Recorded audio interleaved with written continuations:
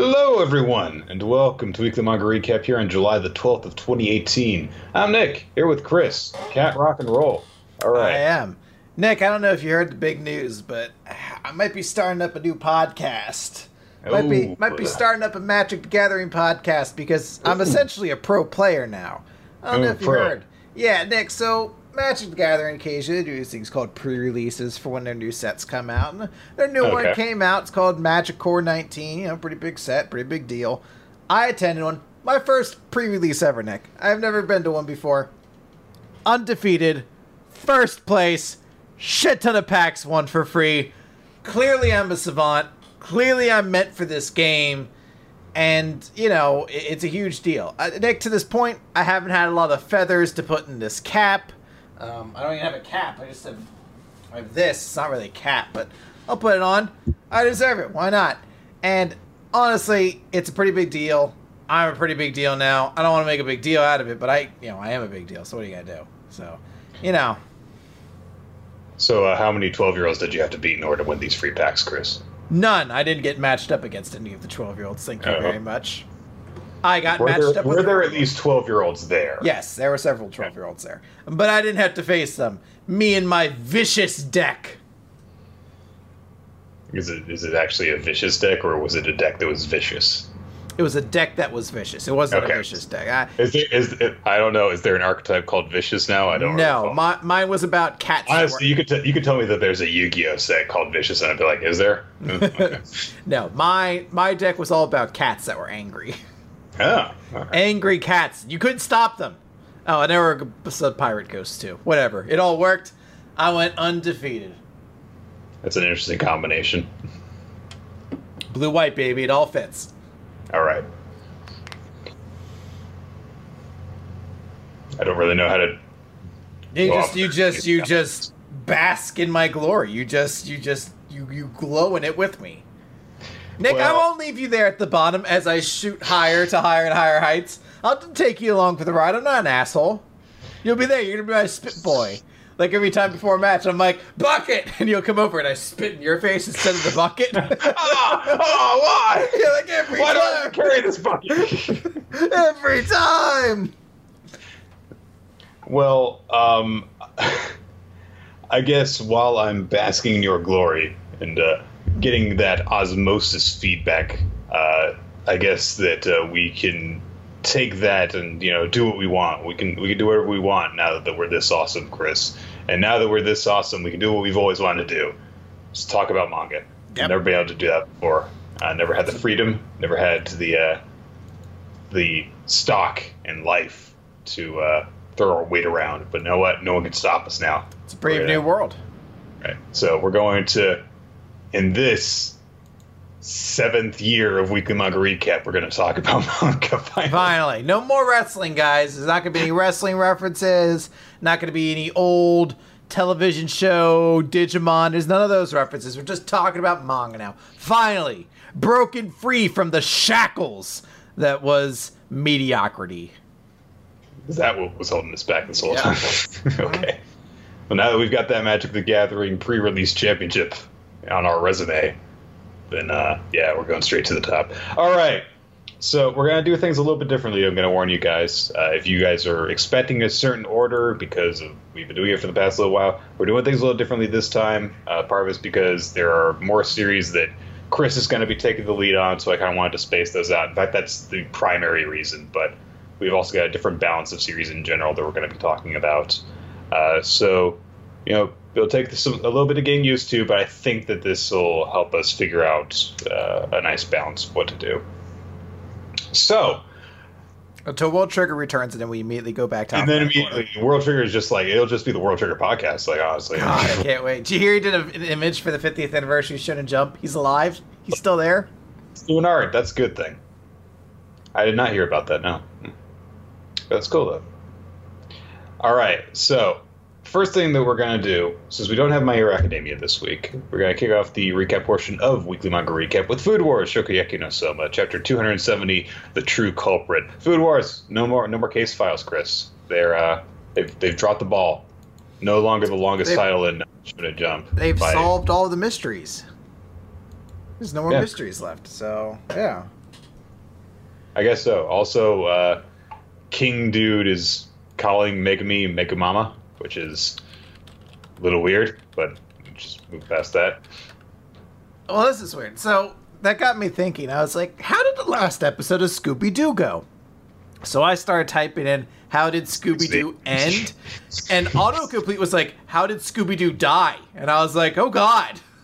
I mean, he's never been a real dog, I don't think. Even in the live action movies, he was CGI. I'm pretty sure. I don't think there's a real dog. Is there some dark universe where Scooby-Doo dies and they're just like, well, that's it, gang. No more mysteries. They were shitty at burying it, so they're just hanging out of the pile first. It's really hard to bury a Great Dane. It's a big dog. Yeah, it's huge. It's awful. I don't even know how did we get there from here? Okay, so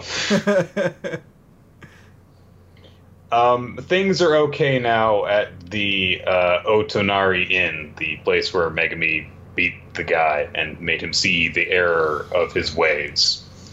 And as he's like chowing down on Megami's food because he's in love with her cooking, he eventually just like stops after a little bit of banter and says, well, you know, the food here is fine, I guess. He's being very sun about it. And then we cut to a conversation that someone's having elsewhere in the inn, saying like, oh yeah, it was great, you know, Tanaka beat that guy. So, you know, be sure to praise her for this, Nakiri. And Erina says on the other line, you know, you're bragging a lot for someone who did literally nothing. So,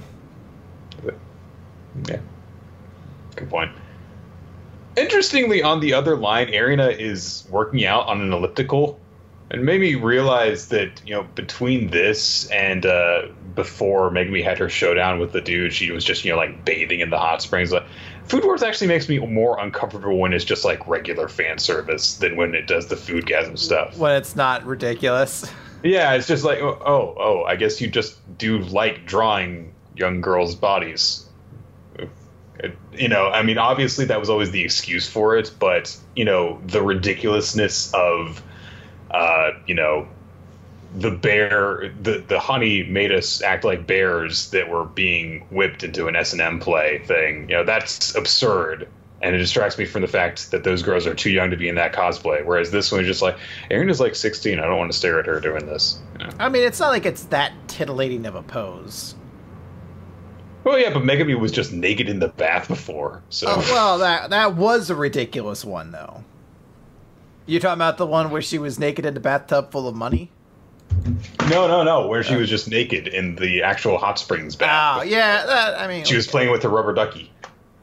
Ooh, saucy. The most erotic of plays you can do in the bath. Rubber ducky, you're the one. Rubber ducky, a one-man show. Squeak! Squeak, squeak. Squeaky! 90 minutes later. Yeah. Why did I pay to see this? I don't know if you've ever watched like the later seasons of Futurama after it was revived, but there's one episode where Calculon comes back and he tries to put on a one-man show, and it's just the most awful thing. He's just, you know, him sitting in a chair talking about himself, and he's like, because every one-man show is awful. That's the joke. I've never actually seen a one-man show before. I can't really comment to that. Maybe there's some amazing ones out there. And it was about this guy trying to become an astronaut, basically. I don't remember if it was good or not. I was 8. So. That's fair. Anyway, Erina brings up, you know, while they're talking, like, we need to know, why the Cuisiniers Noir have invaded Japan all at once, and we won't know exactly why, you know, and hopefully the others will soon bring us more useful information. And someone's like, what, you sent some other people out on missions like this? Yes, that is true. Literally sent basically everyone. Basically, everyone who wasn't competing over the same 3 spots in the top 10. Leave those assholes to change sheets every single fucking week. All right, we'll do this. I can't trust Alice to do anything. My own cousin, she's too busy with her weird friends. I tried to explain to her what I want her to do, and she just like gave me this weird machine that sorts out spices. I don't know what I'm supposed to do, how I'm supposed to use this to solve our problem.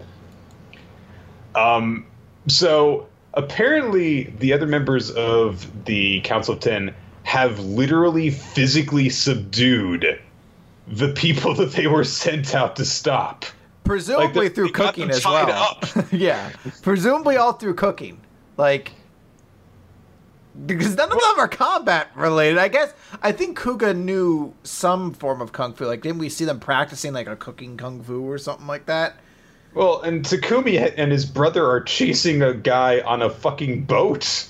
How is he going to stop him? Oh my god, I keep forgetting that's Takumi's brother. Why do they keep changing his weight? He's so much less memorable when he's not fat.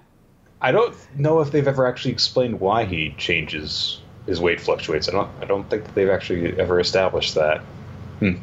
But yeah, like I'm just imagining, like, is this going to be like Yu-Gi-Oh! 5Ds? They have, a Shokugeki while they're racing each other on speedboats. You know what? I'd be for it at this point.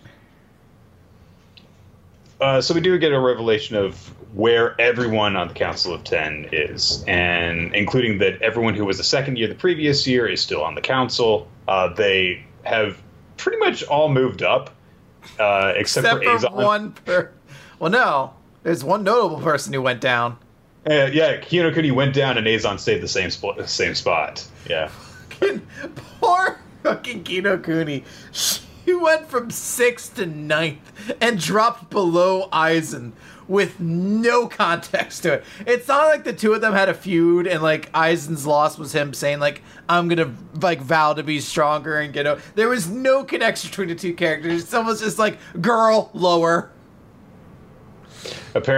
Maybe it was like Alice and Hayama and Kurakibo, were challenging everyone, and so they ended up challenging her, and she was like, yeah, okay. So that's how she lost her seat and went down, whereas Azon was just like, no, go away! You're bothering me! I want to stay at the same seat.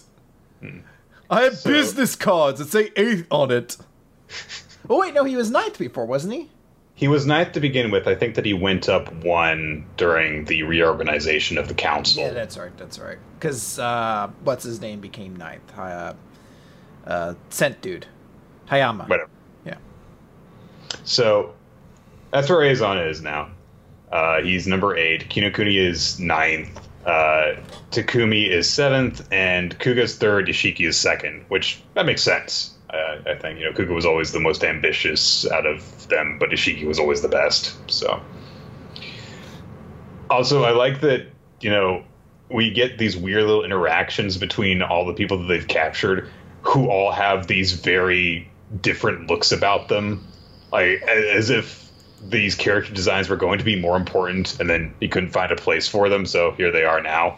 I really hope that the stupid cursive, like the fancy N tattoo, is absolutely the sign of the chef's noir. Yeah, it's N for noir. We got a hardcore noir tattoos. It's like a gang tattoo. It's a fancy N. Like, I don't think that's as hardcore as you think it is. Sure it is. We're gangsters who murder each other, and we got an N. For noir, it means black. Can you imagine, like, getting a D tattooed on your shoulder like that? It's like, why is there a D tattooed on your shoulder? It stands for dark! I can imagine it while I was riding on my motorcycle in my Shadow the Hedgehog sequel, yes. Do you want to share this script with us then, Chris? I'm holding on to it until I can finish it.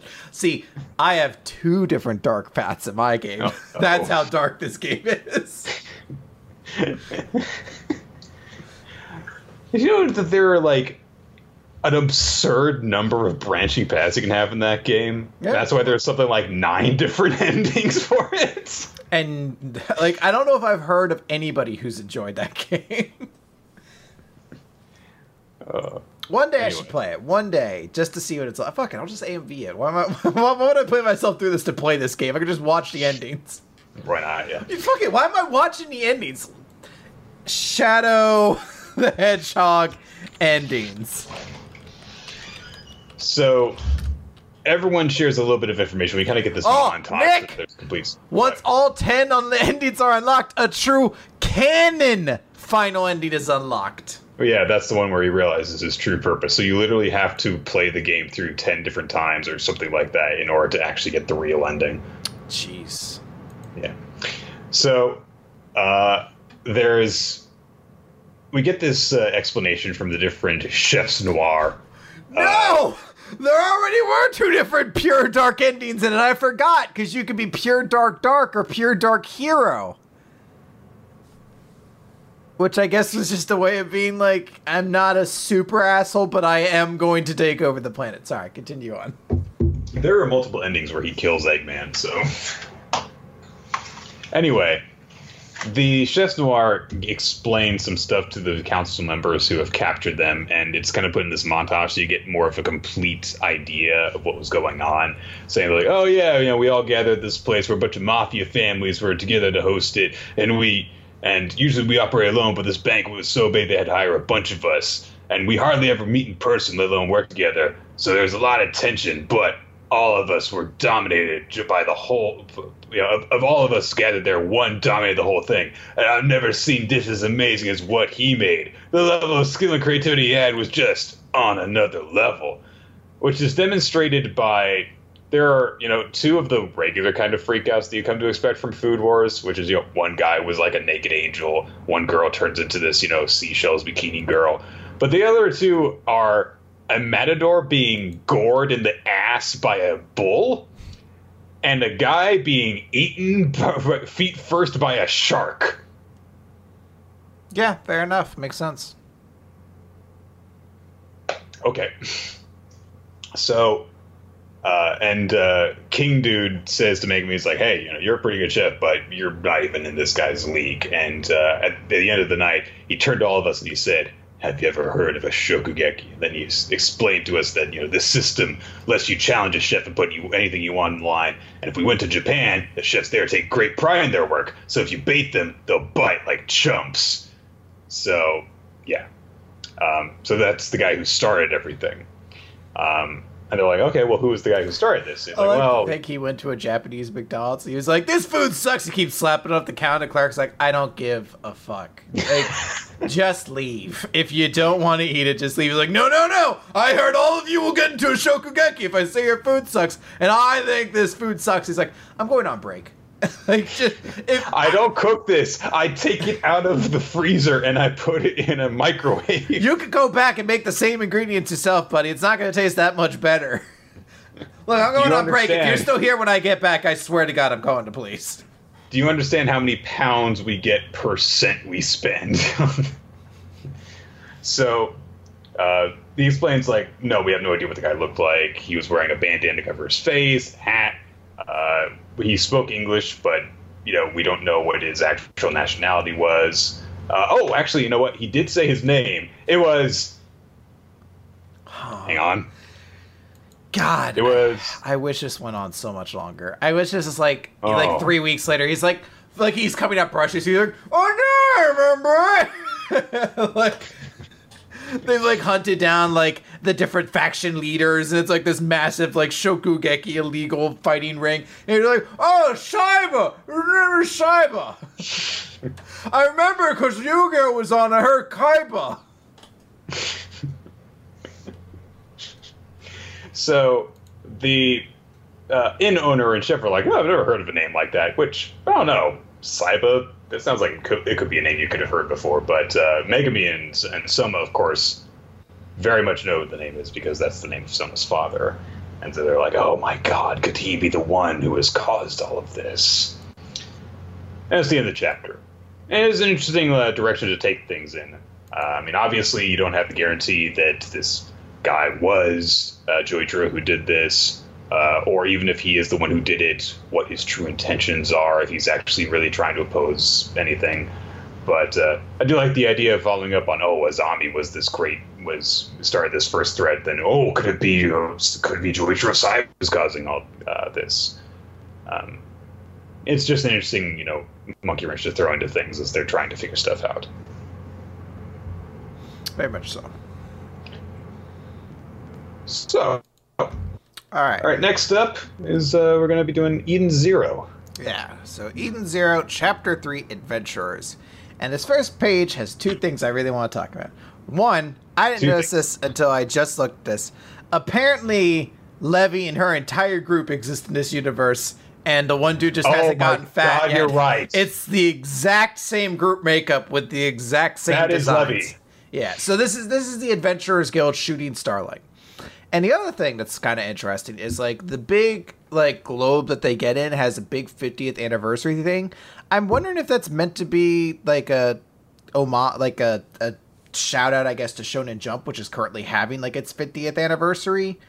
I'm wondering if that's, like, because it seems kind of weird a little bit, but I don't know. Maybe it is, maybe it isn't. I just don't know what it's pertaining to otherwise, so... It could very well just be Hero going like, oh, a little shout out for them. It's like, that's our rival magazine. I don't care. Yeah, fuck you. You want to? What do you gotta do? You understand? I have you by the balls, right? Like, I'm the huge fucking thing you have. So we are introduced to the shooting Starlight receptionist, Clarice Lair. And I'm actually kind of happy here because she doesn't look like anyone else from Fairy Tail. Like, she actually has, like, kind of her own unique look. I was going to open by saying, it's like, oh, hey, look, it's Ever. And then I was like, no, wait, actually, she doesn't look like Ever at all. She just has glasses. So it seems as though... Oh, fuck. Rebecca. Why can't I remember this fucking character's name? Rebecca has a good relationship with She's Clarice. not important, Chris. She's never going to be an important character. It's very much so because she even starts crying when she's like, I'm so glad you're alive. They introduce Shiki to him. They say, like, oh, we met him on Grand Bell. He's like a castaway. And she's like, oh, I'm so glad Rebecca found you. So I guess she's got, like, a crybaby kind of gimmick to her. And Rebecca's like, oh, hey, let's register him. You know, can't you do it even if we don't really know who he is? She's like, yeah, I know. Well, we can do that. And besides, it's not like I really know who you are either, Rebecca. So I guess that's our first little tease to the fact that we have a big mystery involving Rebecca still to find out. Then Shiki does his same thing where he, like, grabs onto somebody. He's like, are you a man? You've got good muscles. I like your face. Will you be my friend? And he gets pulled Of all off. the places on this guy that he could have grabbed onto while making a comment of, this is some good muscle you got here, he grabs his face. It's a good muscle he's got in his face. He gets pulled off, and Shiki then looks up to see a giant hologram of the woman we saw floating in space at the start of Chapter 2. And Rebecca explains that that's Mother, but it's actually just a hologram of Mother because she's way bigger in real life. And she's somewhere in the universe, a woman bigger than the planets, a mysterious life form that no one knows how or why she exists. And they say that all we know is that a long time ago there was an adventurer who left the Sakura cosmos and happened to find her out there. And at some point, adventurers started worshiping her as the goddess of the cosmos. So they display an image of her at the guild. Shiki says, I feel like I met her. And everyone starts laughing at him like, oh, look at the idiot. This kid thinks he saw him at Mother. What a big loser. Probably thinks it's just his own mommy. What a bunch of baloney. Ha, ha, ha. And even Rebecca kind of, like, gets, like, has, like, a blush. She's like, oh, I shouldn't have brought this freak to this. But I actually kind of like this because Shiki's like, okay, you guys, I know exactly what you're trying to say. So wait, just be my friends, okay? And I don't know, I guess I like that he didn't, like, have, I think, what every hero character does, where, like, they, like, plant their foot and they're just like, no, it is real. I believe in my dreams, and you can't tell me what. No, yeah, he's just like, whatever, I don't care. Yeah. Then a new character comes in. He's like, my goodness. Hold on. Before we move on. Okay. I just want to observe, so they had this whole moment, it was like, he thinks he's seen Mother, he's bet, he definitely not met Mother, that stupid kid. And he's like, all right, be my friends. And they're like, he wants to be friends! Oh, shit. Knocked at his mic.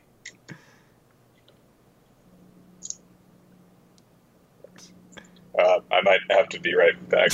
Great. I'm glad this joke has fucked up the Skype call. All right. Well, Nick's coming back. Fucking Christ. I'll just wait for him to come back for a second here.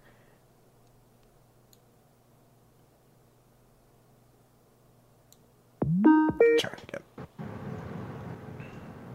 Are we good? I think we're good. Okay.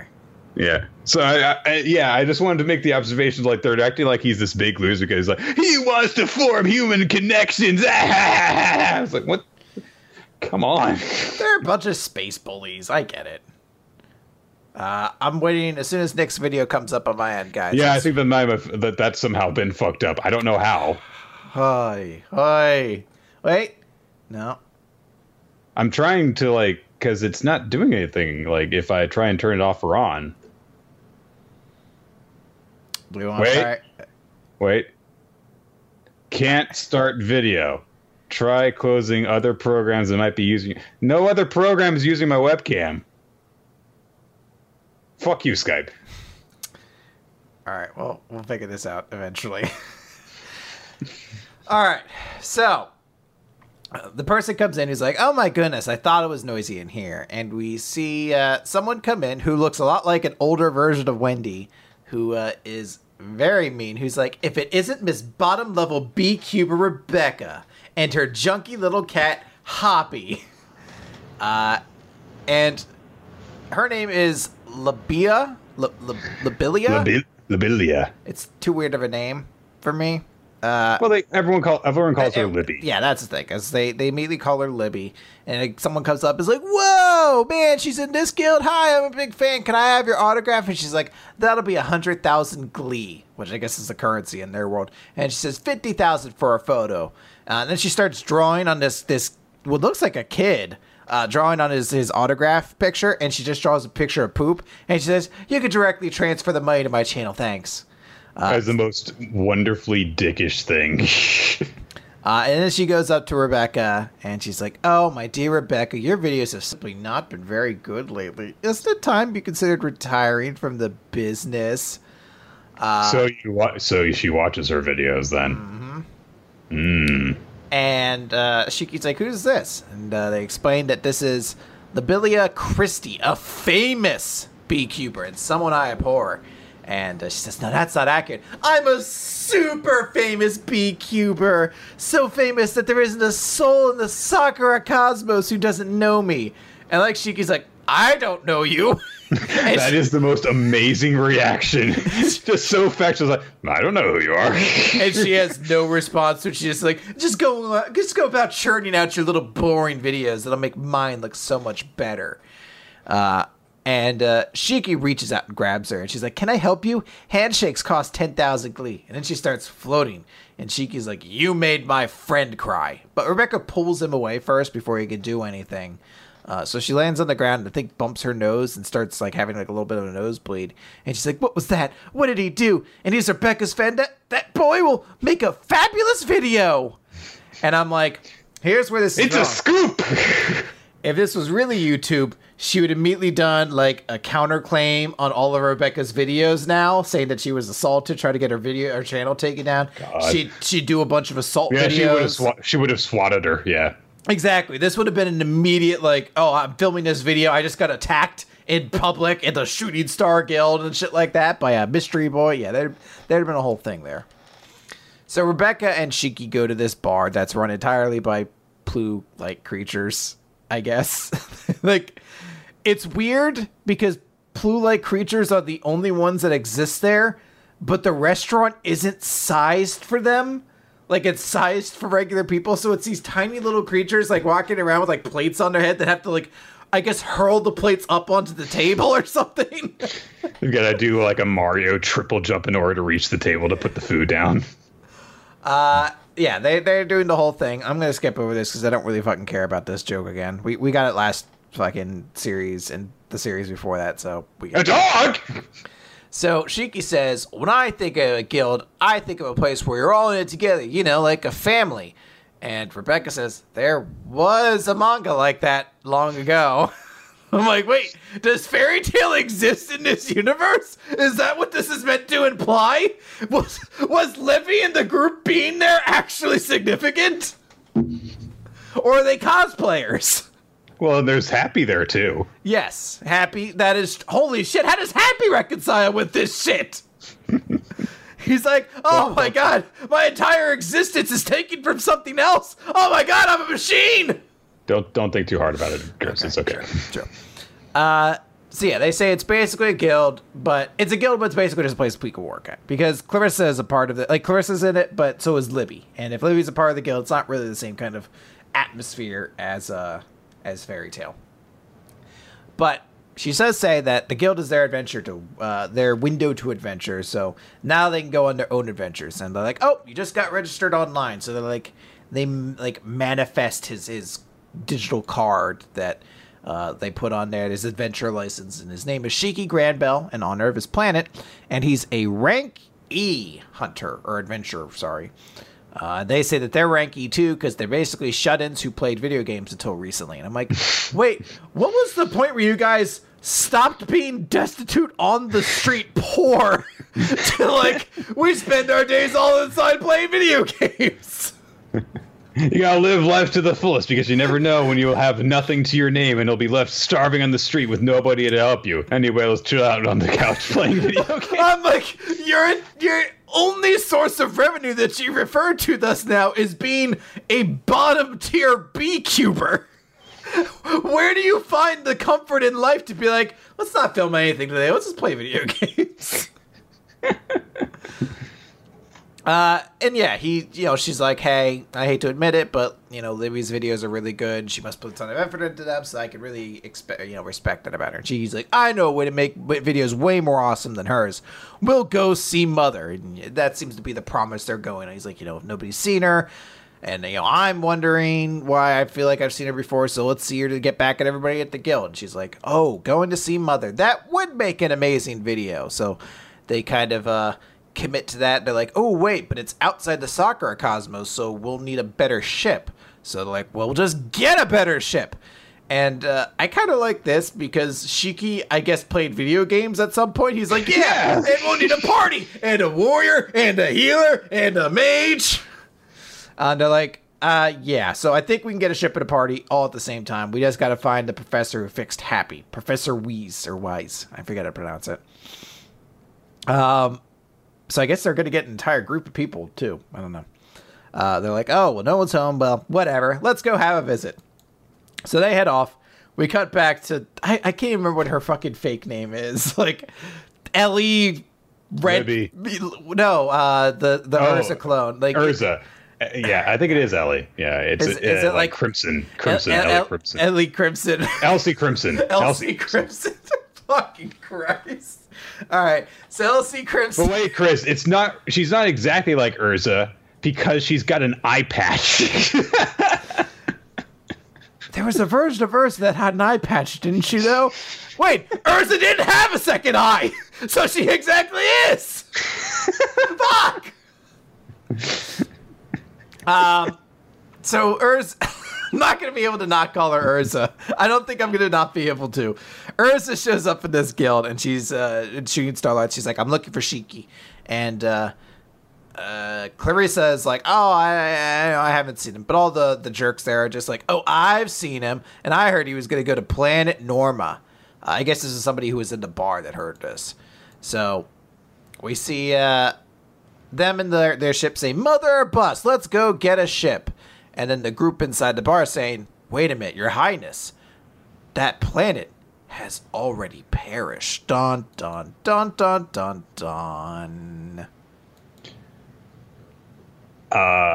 Okay. I'm gonna actually give Hero a little bit of credit because we were remarking, I was like, oh god, they're just going to Fairy Tail basically. But I do like that right away he emphasizes that the Adventurers Guild is actually very different from Fairy Tail. There's not a whole lot of camaraderie among them, at least initially. And there's more of a sense of like cattiness about the members. And also we weren't just like introduced to like 30 different people that we were expected to understand who they were right away. It was just Libby, well, Libby, and I think we're meant to kind of get Clarissa as well. Libby and Clarissa, and I don't know if she's actually supposed to be all that important beyond just being a secretary. So I do like that, and I do like that we're kind of just like building up what this is, what's going on here, as opposed to just fucking was like, here's 20 people, you know. Yeah, so. It's not as though that was when Fairy Tail was at its best, when it was following just this tight knit group as opposed to the entire guild anyway. So, all right, I didn't mind the chapter. It's fine. There's parts of it I enjoyed. Some of like the comedic points kind of got me in a good way, but it's tough to not see certain characters like Libby and be like, oh, it just looks like Wendy with a different thing. I'm hoping we get more kind of interesting designs of characters, but I don't know. I'm also really hoping that Libby doesn't turn out to be like, I kind of like them to have like their like series Bulk and Skull, or like their catty villain that's always trying to interfere with them or something like that, like their Team Rocket or whatever. All right. Before we move on to the next one, I'm just going to hang up the call here. Give me just like 5 seconds and try calling back, and maybe that'll fix this bullshit. Okay. So we have 5 seconds, guys. What do we do to entertain ourselves in these 5 seconds? Shit. What kind of entertainer am I if I can't figure out a way to entertain people for 5 seconds? I give up. The podcast is canceled, everybody. I'm going home. I'm giving up. Wait on. I think that's 5 seconds. I think I can call Nick back. I think. He said 5 seconds. I may have taken it too literally. All right, I don't know if this is actually going to start. Let's see. Yeah, my webcam light didn't turn off when I hung up the call. So, let's see here. Like, I don't want to. I could disable the webcam, but I don't want to. I would have to restart the computer, and I don't want to do that. I was gonna say, what if you just restarted Skype? All right, we'll give this one more try. All right. And you want me to start doing like We Never Learn in the meantime? Oh, he hung up completely. Okay. Well, I guess we'll sit here and wait for Nick to figure this out.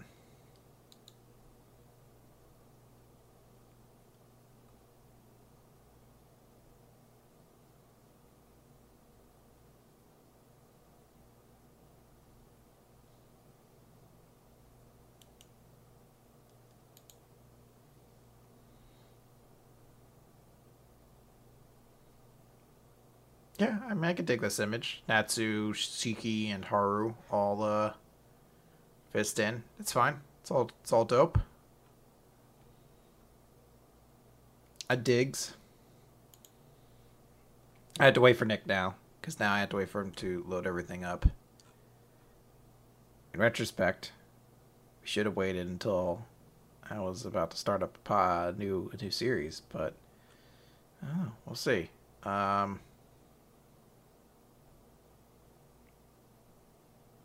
I don't know, guys. I was, my mentally prepared state was to like shut. All right, you know what? I'm gonna read you guys a couple of the endings for Shadow the Hedgehog. Fuck it, it's up. Let's do it. So you could be pure dark, slightly dark, neutral, slightly dark, or slightly hero, and pure hero, and then a hero and dark version of both of those. So in the dark ending, Shadow defeats Sonic and Diablon, I don't know who that is, and moves to destroy the whole planet. And you're like, holy shit. It's super evil. Kills everybody. Pretty crazy. But I don't want to go through this. I want to go for the real ending. So Shadow has obtained all 7 Chaos Emeralds, but all of his comrades, Sonic and his friends, Eggman and Black Doom, converge into Black Comet and demand he hand them over.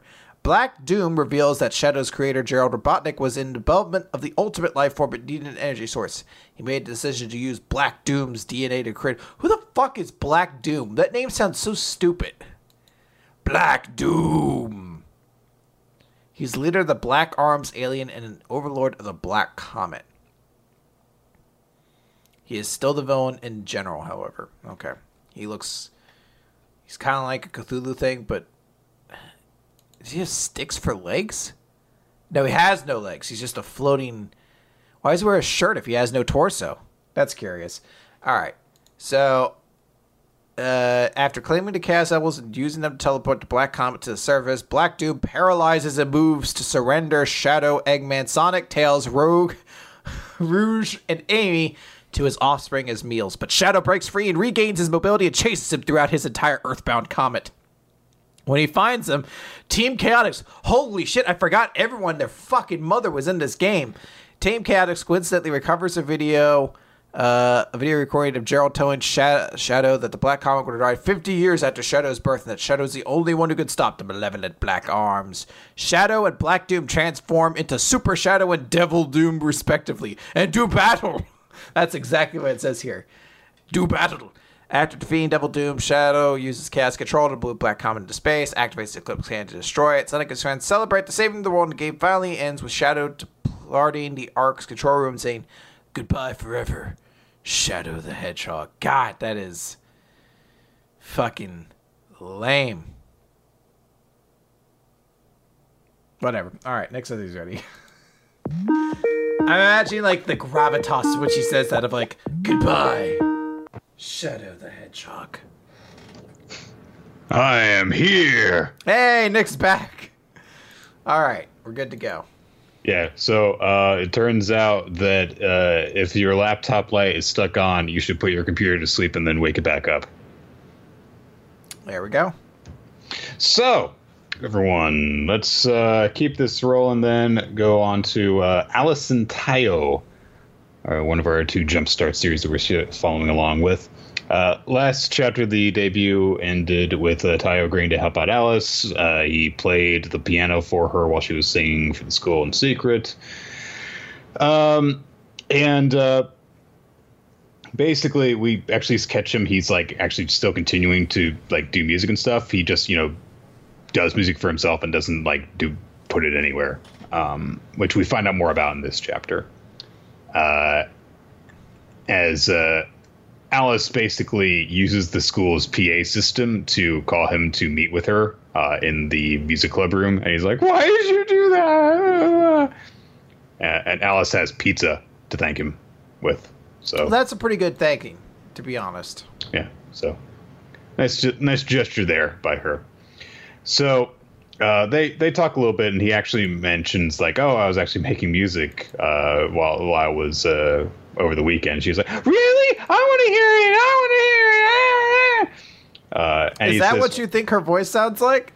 Well, when she's like, "New songs, I want to listen. Give me. Goodness. All right, that's fair. So obviously, she's a great singer. She'll have the voice of an angel. Exactly.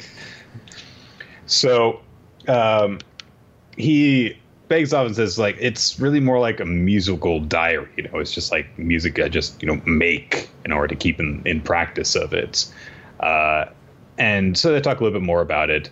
And he says, "Yeah, I play the keyboard. I make music basically every single day." And she's like, "Well, really? Even when you weren't uploading music?" And he's like, "Yeah." And she starts singing, but the way that it suddenly transitions, it's just like, a shot of Taiyo's face and then a shot of her. And she's like, it made me think she's like emitting a constant note, like a test. This is a test of the emergency sound system. The emergency Alice system. You've been warned that her presence is near. And she was just singing one of the songs that he had made and uploaded online. And she basically proposed like, "Hey, let's you and me team up together and take the musical world by storm." And then he's like, "No." So her next approach is to pin him down, loom over him, and reach into her shirt and take out a coin that she tries to hypnotize him with. Which is pretty ridiculous. I like that it sets you up for one way and doesn't go with the easiest way, which would have been like, I could draw a sexy girl in her underwear and get more horny boys in touch with my series. Emphasis on in touch. But I like going for something a little bit different. She's got that a little bit of a Asumi quality to her where she's, constantly teasing him. It's like, "Why? You don't want to help a cute girl like me out?" kind of thing. But there is that very goofy side of her, this constantly scheming, cartoonishly so method to her. Like, she takes out this coin to hypnotize him. Clearly doesn't seem to really think it'll work, but she's like, "You want to play music together with me, and also you want to give me $2 million. We then get because Alice is like, why don't you want to, help me out? Is my singing not good enough? And we get this, I'm not sure if it's imagined or if it's a flashback from Taiyo's perspective of all these people be like, look at this music Suzuki made. It's weird. What, he's using Vocaloid? Does he think that he could go pro? Look at him having dreams and wanting to work hard on something. What a loser. People are getting mocked for weird things this week, Chris. Hey, kid likes his book. This kid wants to make friends. This kid wants to be successful. What a loser. And Taiyo explains, like, he's scared. He's scared that people will say mean things about his music, which is a pretty good reason to not upload stuff online, let me tell you. For all we know, this whole thing, part of his character was set up because he got mean comments online, and people online can be very vicious. He accidentally posted a spoiler to Naruto in the episode title.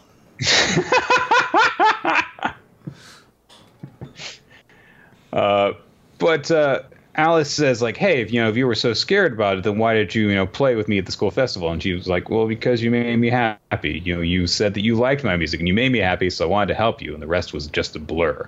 And Alice says, well, then let's keep going. Let's take over the world. But before Taiyo can inquire what exactly she means by that, all of a sudden people are like, hey, you hijacked the intercom. How dare you, Alice Shinohara? And he's like, well, all right, bye. And then they go to meet up somewhere later. It's an event that hosts local high school bands, which means that it's far too nice for what it is. Like, look at that lighting.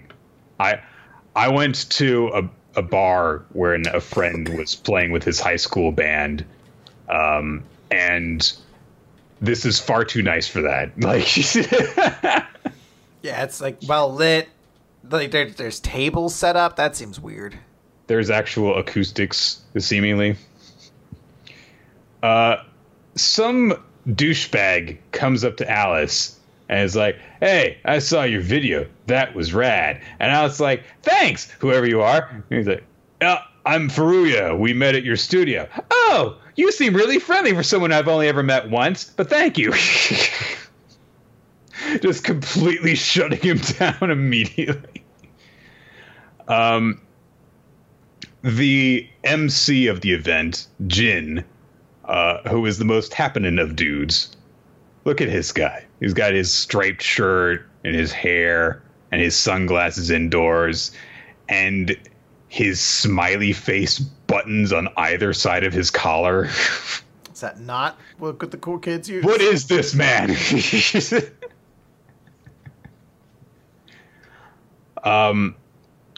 And he talks to Taiyo for a bit while Furuya talks with Alice. And he's like, yeah, that Furuya guy, his dad's in the entertainment industry, and he even does some modeling work himself. We get a good crowd to come out thanks to his band, mostly girls, so I can't tell him to knock it off with the sweet talking, and he's always ditchy performances.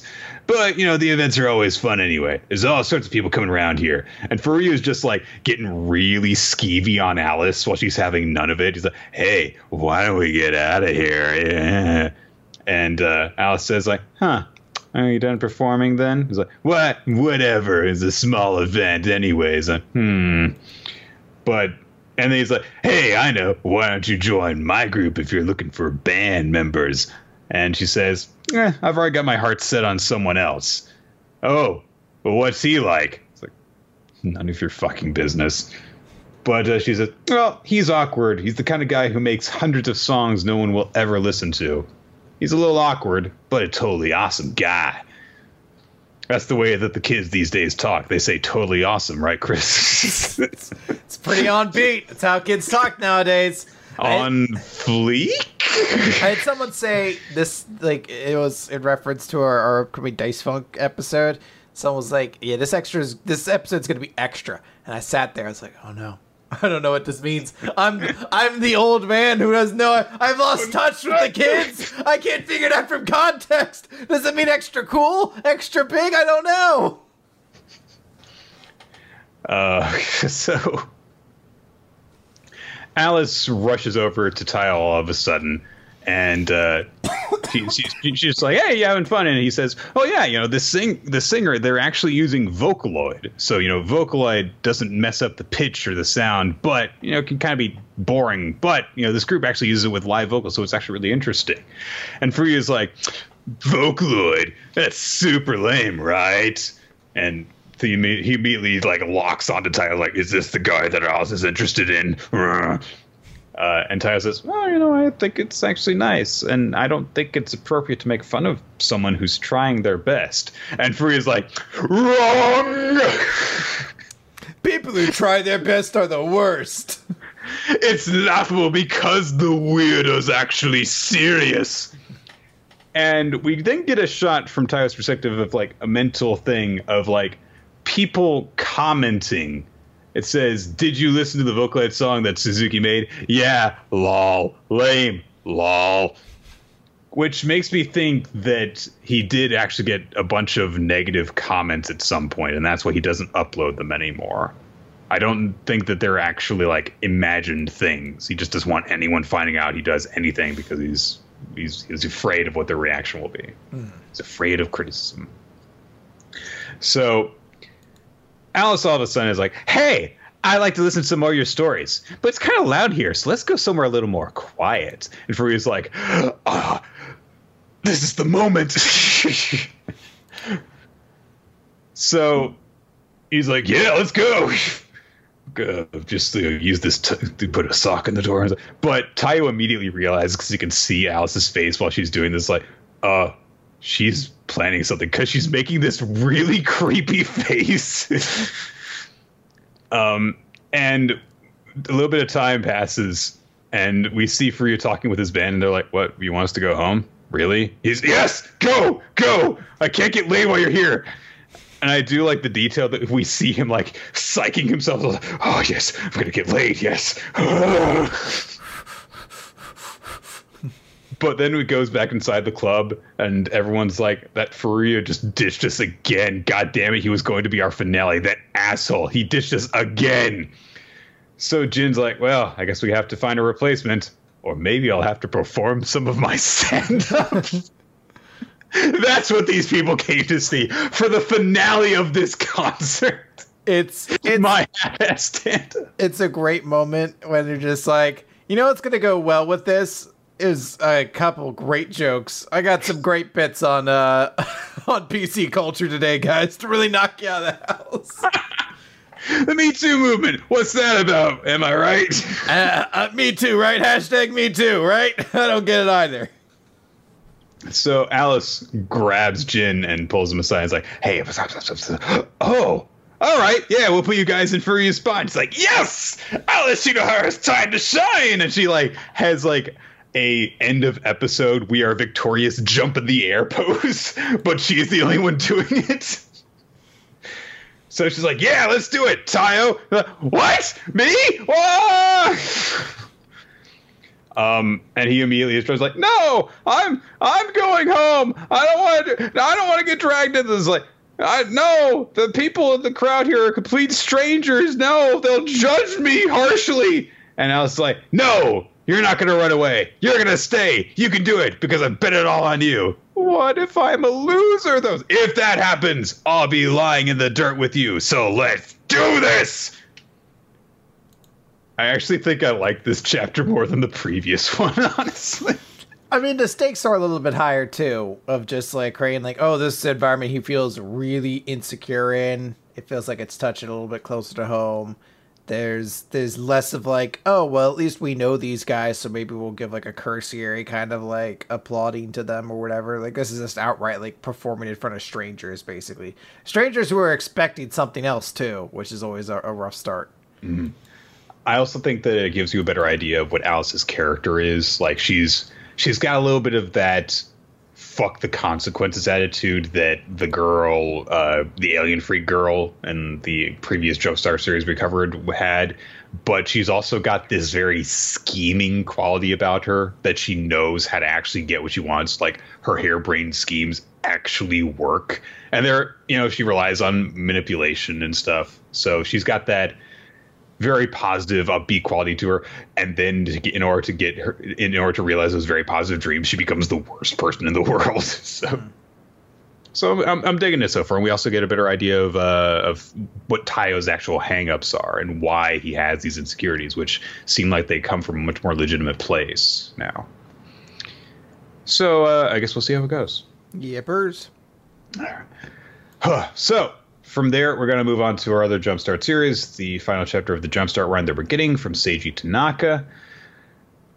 This one is basically about Nagato and Seiji actually going to try and recruit the people that are important to, actually establishing the company. So he's going to this super uber genius who is part of the robotics club. And we get a brief little introduction to him that he had first place in the national and mock exams. He creates these awesome robots for the club, and he is introduced as Naoi Genda, super genius. And of course, Nagato's approach is just to immediately like, hey, you should make me a time machine so we can get our company going. Let's do it. Let's make a bunch of money. He's like, what the fuck are you? Okay.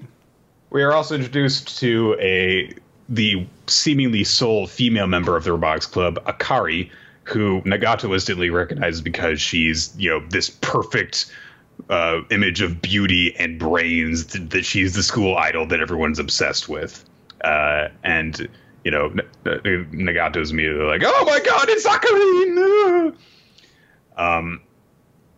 And Seiji, being an idiot, says, you cannot get distracted by her. Despite the thing that happens at the end, but we'll get to that. Basically what happens is that, Genda is like, oh, you shouldn't make, motions towards my beautiful, intelligent girlfriend, Akari. And she's like, I'm not your girlfriend, but fuck off, And Nagato's solution to getting Genda to join him is to, I challenge you to whatever, and I'll beat you, and then you'll have to join me. And he's like, okay, robotics mesh, and I'll even give you a 3-on-1 handicap. Here, you'll be you two, and I'll even give you Akari so that you'll stand even a remote chance, but then I'm going to kick your asses anyway. And basically, it's instant losses immediately, but for Nagato and Seiji. Nagato's explodes because he's overclocked it by giving it all of the things to do, and Seiji's bows respectfully and then topples over because robots aren't meant to do that. So then the guy's like, hey, Akari, let's do this. You can't beat me because I'm so smart. It doesn't matter. You were the only challenge, but you still can't beat me. And Nagato's trying to freak out. He's like, oh, maybe we can do something. Come on, we're not done yet, Akari. We just gotta, modify your robot to be super awesome. There's no sense in us giving up just because someone else told us it's impossible. And she immediately takes up the tools and ties her hair back and does really fast modifications and gives her freaking robot laser beams that blow apart the other robot. And they're like, huh. And she gets right in the guy's face and threatens to do something with the drill. I can't tell exactly where she's pointing it. And then, of all times, Seiji's like, President Tokioka, do you know her real name? Well, it's Akari Tsukuchi. That makes then what we use, if we use the alternate kanji reading for her last name, it's Genai, the one that we've actually been looking for. She is the future inventor of the time machine. Seiji, you should have known this. How did you were from the future. How did you not know who the real target was? It would be one thing if he just had not said anything, but he specifically said, don't get distracted by her. Anyway. This chapter featured fighting robots, and I love those, so this was my favorite chapter so far. But whatever.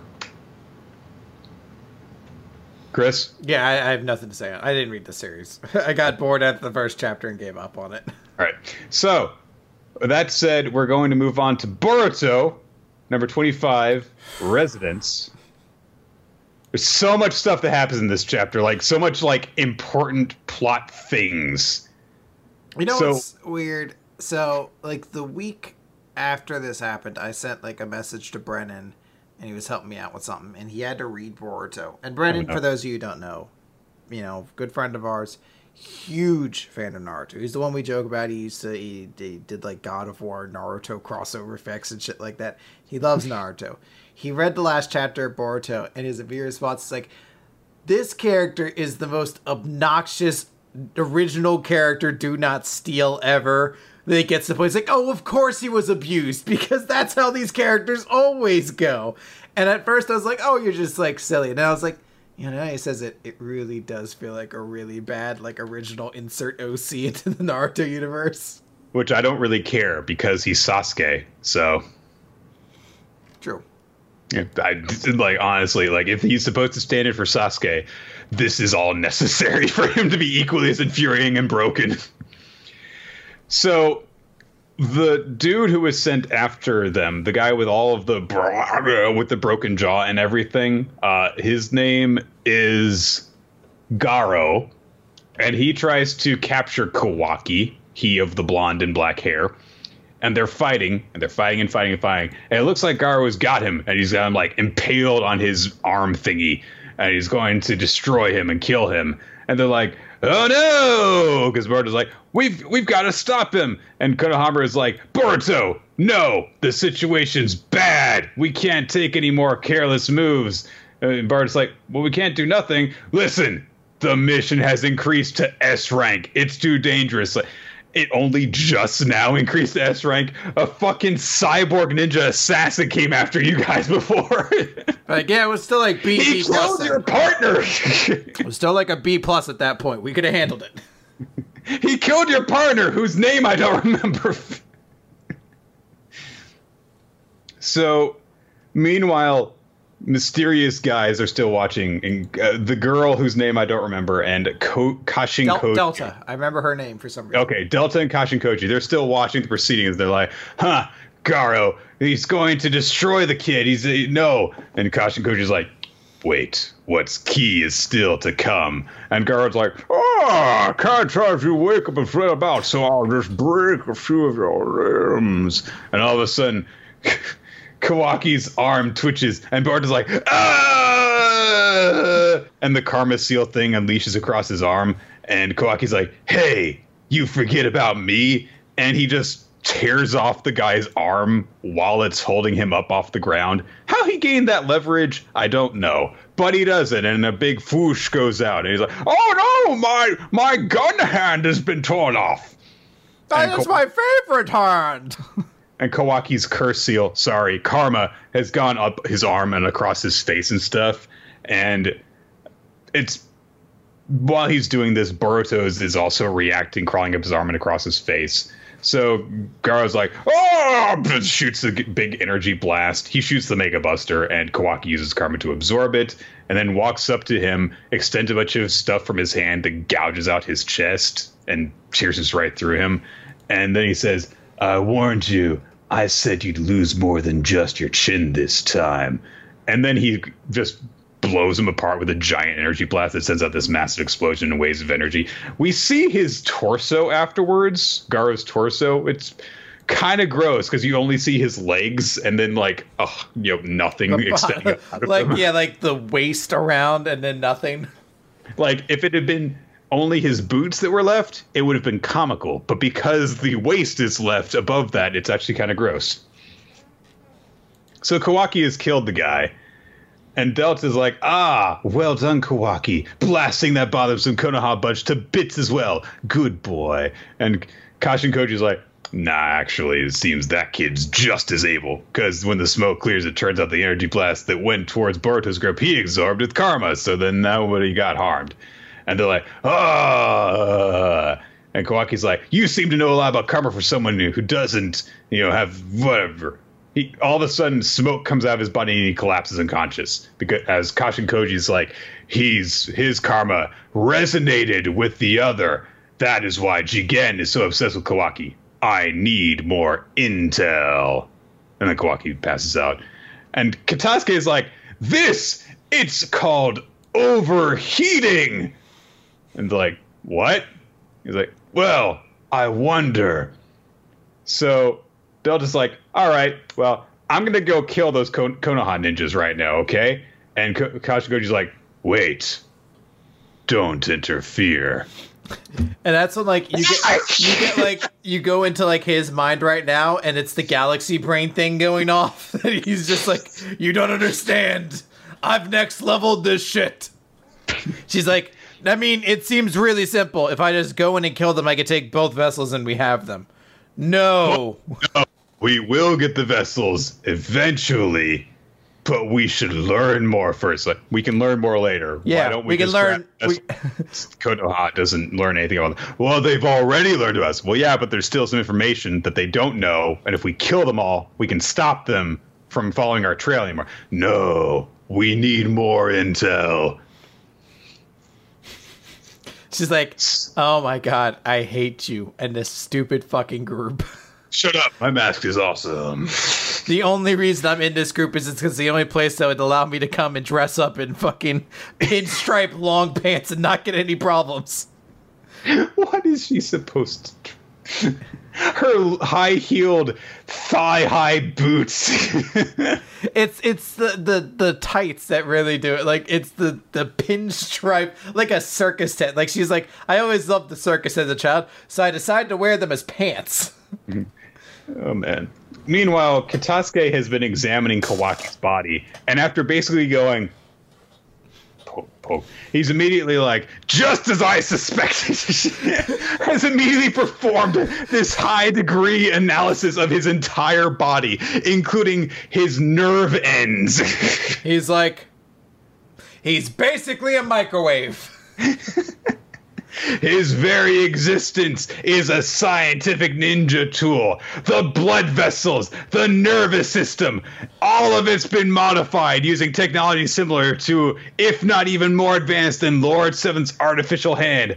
I can't believe a scientist with this much know-how exists. You can't compare this boy to Lord Ao or that big man. His body is a work of art.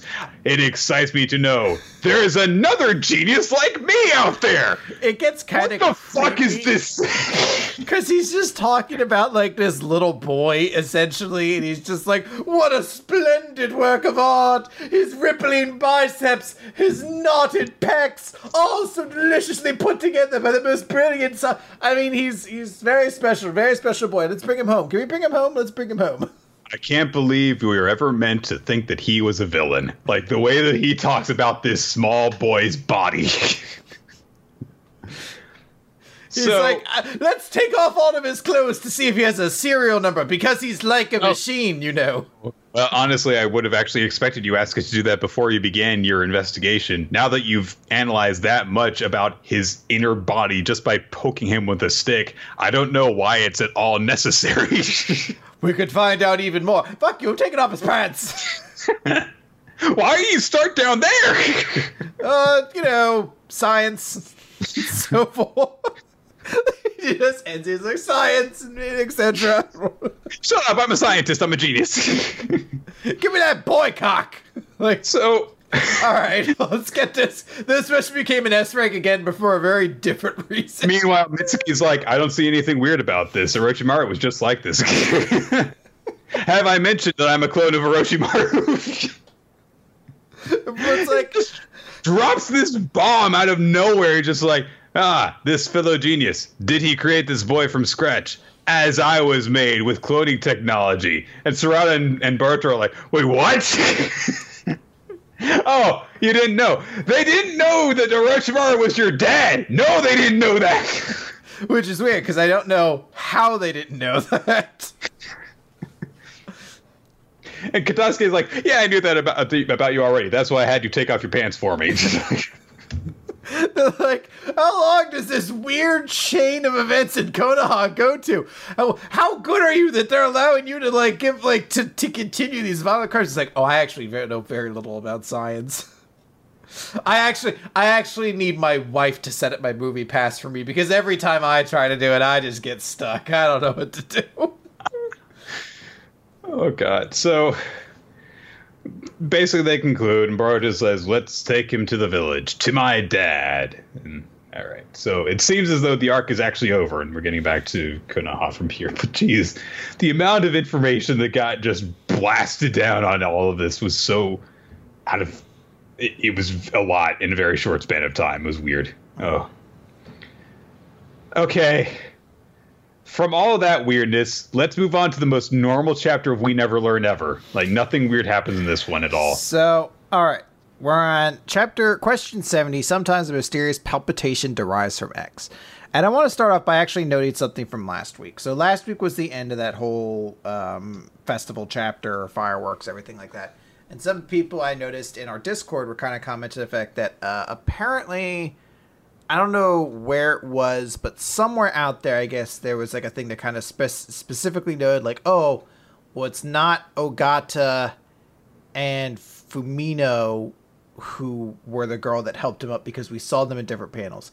I didn't notice that, but I thought... Don't buy into that. Well, I don't know if that was an official thing or not. It can be them if he wants them to be. That's what I mean. Like, I don't know if that was supposed to be something that was saying, like, oh, well, they can't be in it because they were doing this at the same time. I did recognize that, but I thought the notion was that, like, it could have been any of them because we weren't really supposed... It's not like this was, like a pivotal sequence of events where you're like, well, they were doing this, like a mystery to figure out. He's going to pick whatever popular girl is like around to put a story out of it or whatever. I mean, if you watch the sequence of events, if I remember correctly, I think right before the hand holding, like Ogata is scolding Seikijo and Fumino is scolding her fan club, which I can understand if you would think like, oh, well, then they couldn't have possibly helped him up. But if you look at the 5 girls afterwards, they're all immediately staring at the fireworks and not looking at Yuika.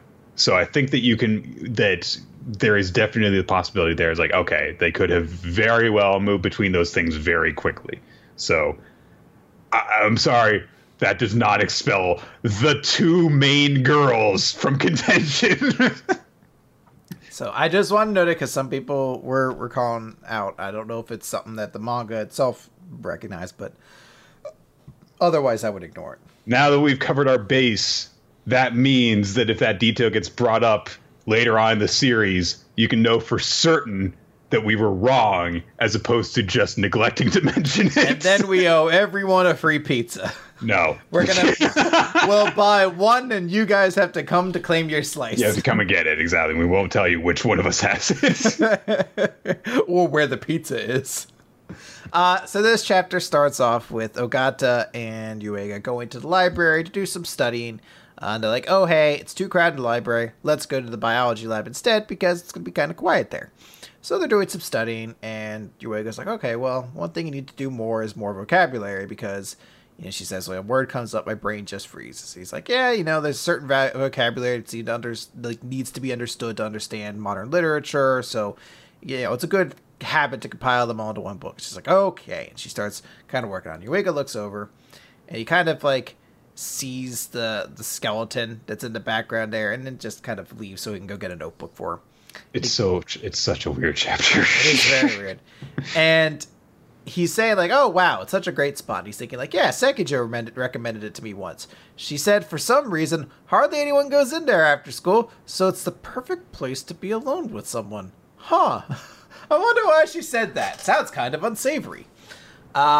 And then he hears 2 girls talking about the rumor, the curse of the biology lab. They say that after school lets out, the skeleton in there starts crawling around the room. They're like, oh no! And he's like, oh geez, look at these people and their plebeian belief of superstitions. So he sits back down. Ogata's at work, and he's just like, well, I better not mention anything about this spooky skeleton because I don't want to upset her. And he notices, he's like, huh. Angle of the skeleton's head. Is it different from before? I also don't remember it staring straight at us. Huh, well, maybe that rumor got to me. Oh, well, maybe Ogata actually probably moved. That's probably it. No need to bring it up. And he looks again, and the skeleton's actively moving closer to them. It's right behind. He's like, why is it so close? And he's like, oh man, if I take my eyes off for a moment, what's happening? Oh, I can't let Ogata get nervous. He grabs her by the face. He's like, nothing's wrong, just focus on your work. And she's like, this is kind of weird. And he's like, oh God, I think we should finish up for the day. And she's like, oh, you're so thoughtful. Don't worry about how I'm doing, but I'm focused. I'm not leaving. I refuse to give up. And he's like, oh, that's very admirable, but the skeleton's going to kill us. So he starts texting Seikijo. He's like, there's something going on in the skeleton lab. And then he starts getting a text that's just, help. And it just it breaks down into gibberish. So he hurls his phone. He's like, ah! And it somehow lands I don't understand how.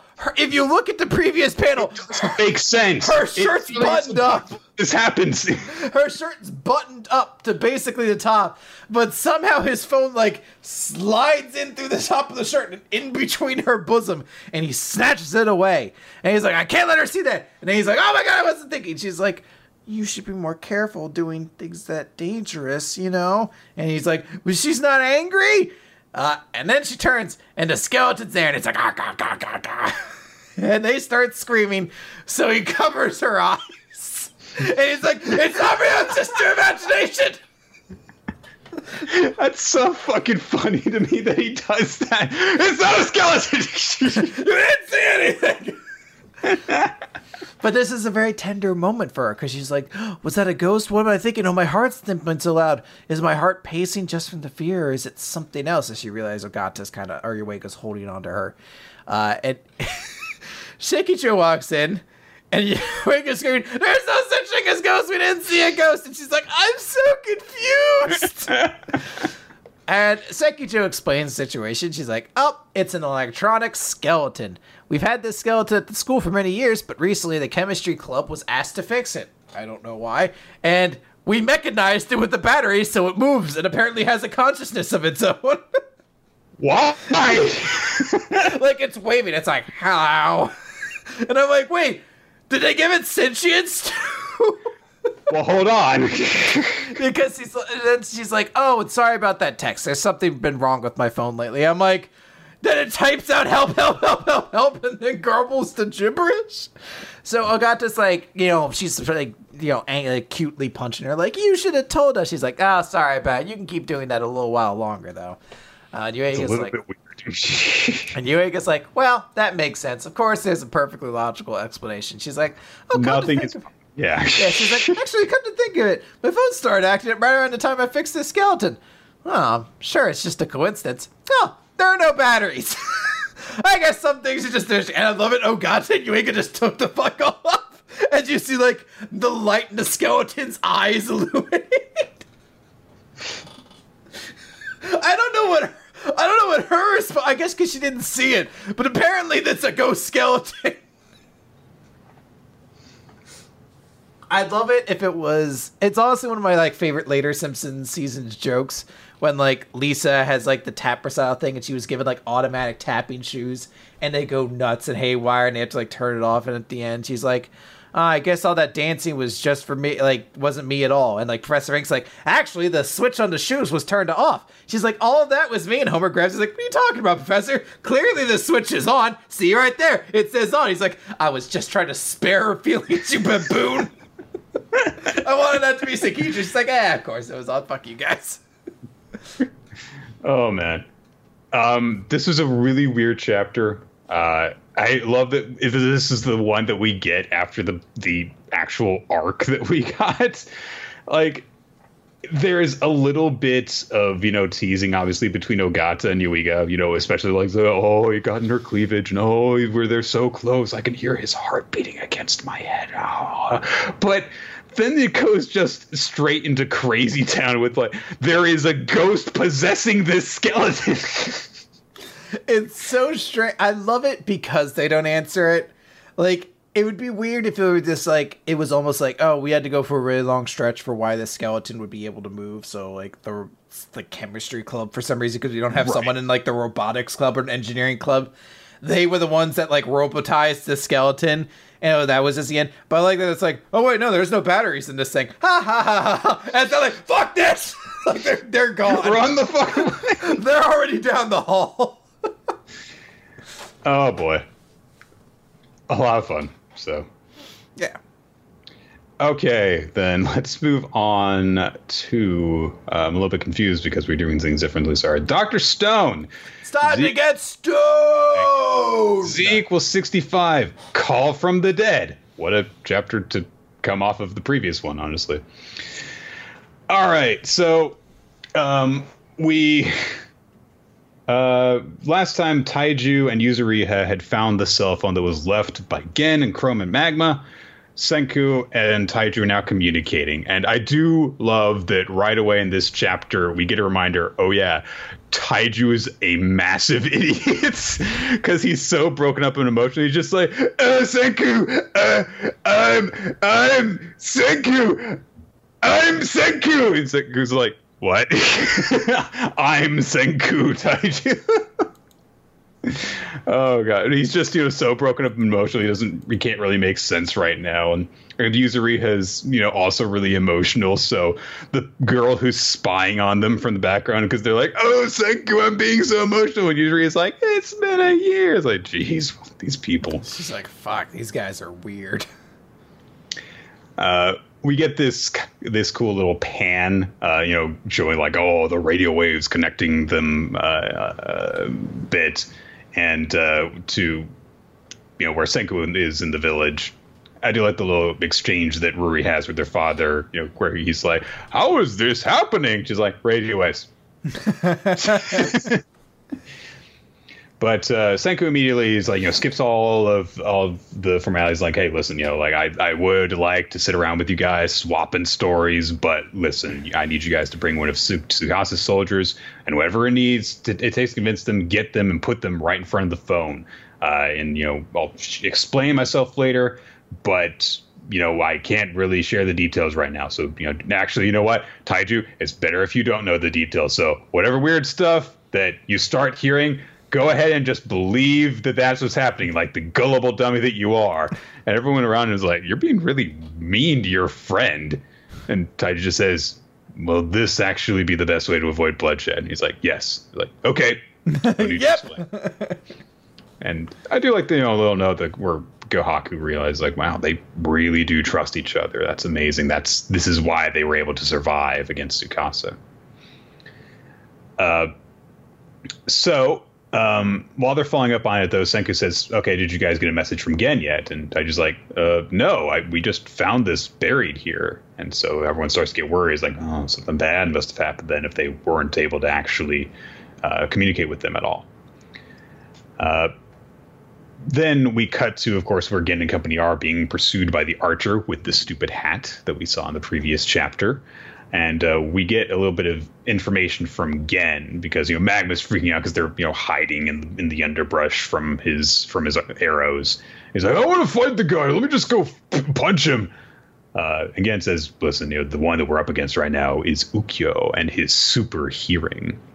And Chrome's like, well, then if he's got really strong hearing, then this underbrush is a bad place to be because the twigs snap and make a lot of noise. And Gen says, that's right. We didn't actually successfully hide in this underbrush. We were actually herded here so that if we make a move, he'll be able to know exactly where we are.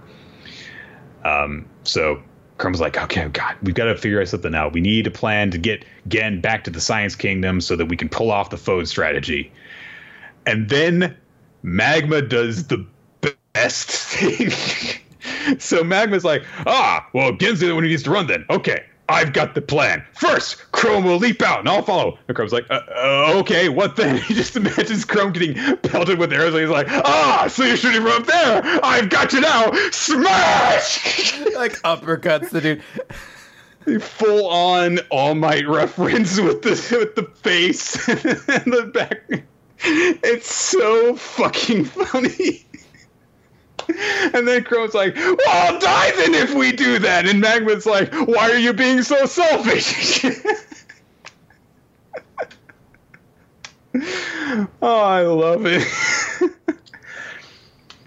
I am so glad that Magma's a quote-unquote good guy now. So we can get moments like this. He's just like, I'll use your body to come as a thin meat shield to protect me while I locate the archer and kill them.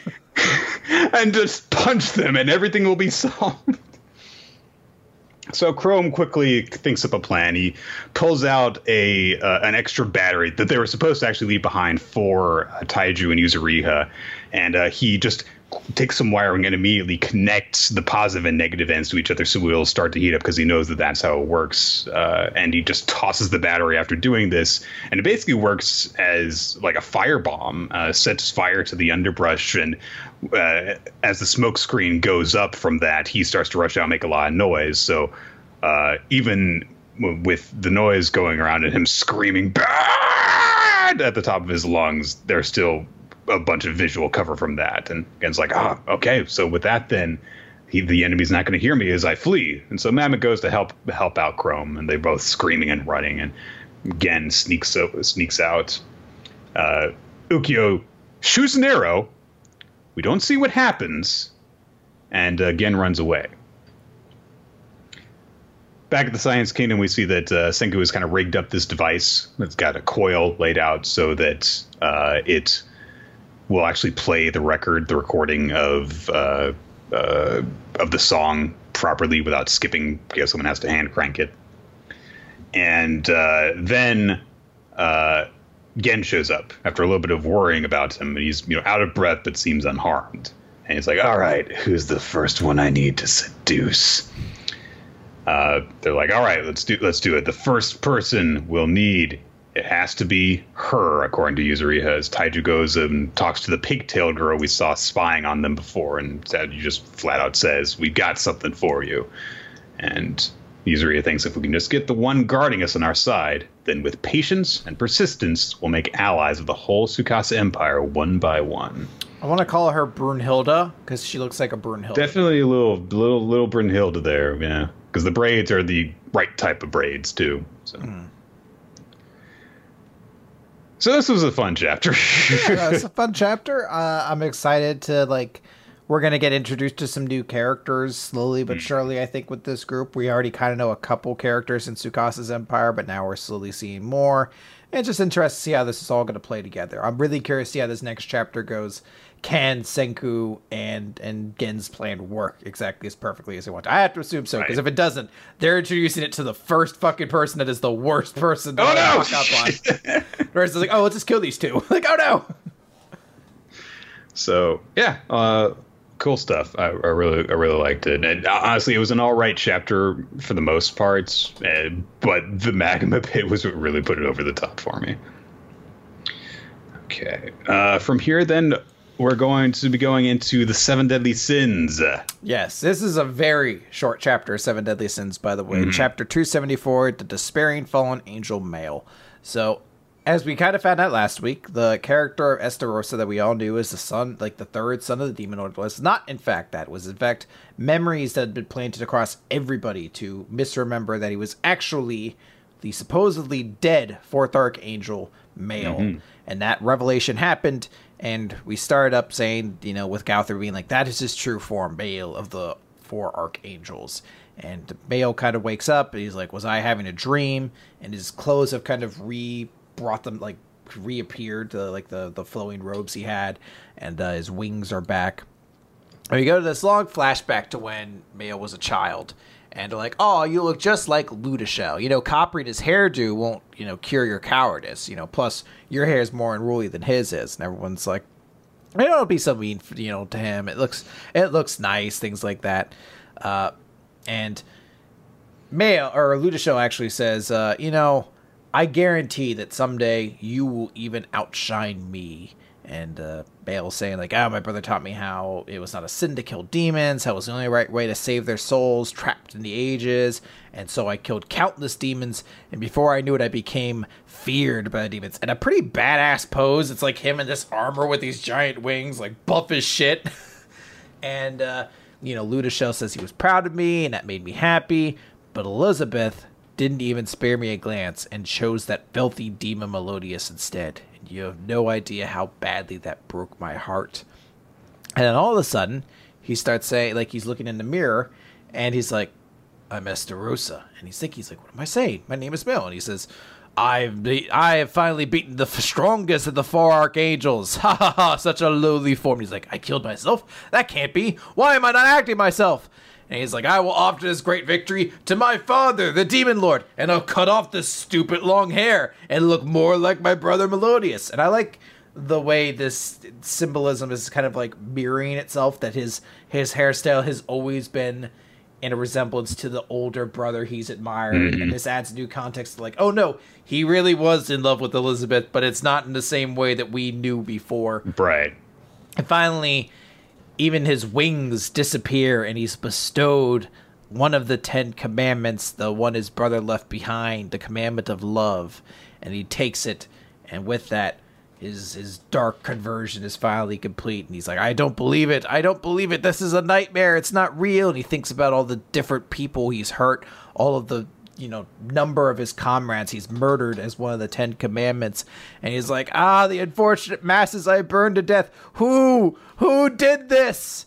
And Gauther finishes the chapter saying, I am responsible for it all, so destroy me. That's it. As I said, this was a very short chapter. It's like 16 pages long, but it's basically just kind of a refresher of what we found out last chapter. A really welcome refresher. I think this is the moment that kind of deserves to have a little bit of time spent on it to really hammer it home. But yeah, not a ton of new information from it, just new context to things. And it was really effective, I think, in portraying it too. Like, it's the way the male describes it is like a nightmare. But when you think about it, it's like, he's losing who he is and is kind of just can't do anything about it. He realizes that something is wrong, but he's the only one who realizes that something is wrong as he kills his allies and he does these atrocious things that he feels awful about doing. Yeah. It's a complicated series because, like, out there, as we said, we've kind of like trying to like kind of get more on the board with this character. He's kind of like trying to learn and kind of like, how do you really rationalize this? I guess you say like it was the path of least bloodshed, but that's not the best. Like, it was a lot of more bloodshed in just one other direction, basically. Good point. All right, we're going to close that up, and then we're going to move on to The Promised Neverland, Chapter 94, All of Us Alive. So, the first 5 pages of this chapter accomplish nothing. It's literally just the same thing we saw happen at the end of the previous chapter with different angles and from different points of view. And it kind of annoys me. I feel as though, like, after the previous chapter, maybe they were like, maybe we should make this look a little bit cooler when the anime does it, or something like that. I don't know. But after those pages are done, Lewis is dead. He's just dead. There is a hole in his head, and there is blood everywhere on the ground. They're like, okay, we've defeated him. We're free. Let's gather our wounded and go. And there's a bit of celebration from Violet. And they're like, yes, we did it. It's all done. And then Nigel rushes over to Adam, who he sees is injured, but he's not too bad. Although Ray is like, holy shit, what kind of a monster is this guy that he got sent crashing into a building and he's barely hurt at all? He's like, I could be jacked if I wanted to. I don't want to. I have baby memories. Everyone stop looking at him. Look at me. I'm cool. Guys, you see me kick the table? So Emma's like, yay, everything's fine. Now we just have to treat Pepe and escape. Oh, I lost a lot of blood. So they grab Emma and rush her to where all the wounded are gathered. And they're like, oh, we've got to free Emma and Pepe. Hurry, treat them. They're really fucked up. Lucas reunites with the geezer. And they're like, yay. And he's like, wounded girl on back. Let's peel her. But they realize that there's not really enough medical equipment left. They had so many wounded that they've used basically all of their supplies, and they just don't have enough to properly treat Emma anymore. So they can do a little bit, and Ray is desperately attending to her, saying like, oh, let's try and stop her bleeding. Forget the anesthesia or antiseptics. Let's just stop her from losing blood, or she's going to die here. And then he says, like, hey, if we return to the shelter, there's equipment for a blood transfusion. We have medication we brought from the house. So if we just do the minimum amount here and get her out of here, if we leave, we can still save her. Oh, man, she's going to die, isn't she? I do like, because we make all these jokes all the time. Hashtag Ray and stuff. But it's nice that, real Ray is just taking this moment where he realizes, like, he's going to lose his only other friend. Like, he's desperate to try and save her and do anything that he can. Because Nigel brings up, like, Emma said it took you guys 4 days to get here. I don't know if she'll make it that long. But the old man says, like, well, if we take the absolute fastest route, we could get there in 1.5 days. But there's no way that we could take all these people with us, and we would be going too slow. We've got too many injured, too many people. How can we actually do that? And then Oliver is like, leave us behind, Lucas. You're not an important character. You stop trying to be dramatic. Go away. So one thing we kind of skipped over that I really want to point out is there's a kind of cool scene when they bring Emma back that the old geezer sees Lucas for the first time and they have like this bro hug basically. Mm-hmm. That's kind of sweet. And they have this sort of thing where they realize like, hey, we have to get out of here because even though we killed the demons, there's still more in Bane's mansion. They're gonna find out what happened, and we may not be able to win the next time. Like we don't have the information against them like we did. Yeah, they're not as formidable as Bayon and Luvis, but there's going to be a lot of them and that we don't know about. So, and I do kind of like this ending here. It's sort of in a way very reminiscent to the way they left Gracefield House of like Phil being like, "Hey, leave us behind and come back." Although Emma's not conscious enough to have a say in this, so that may play into some drama.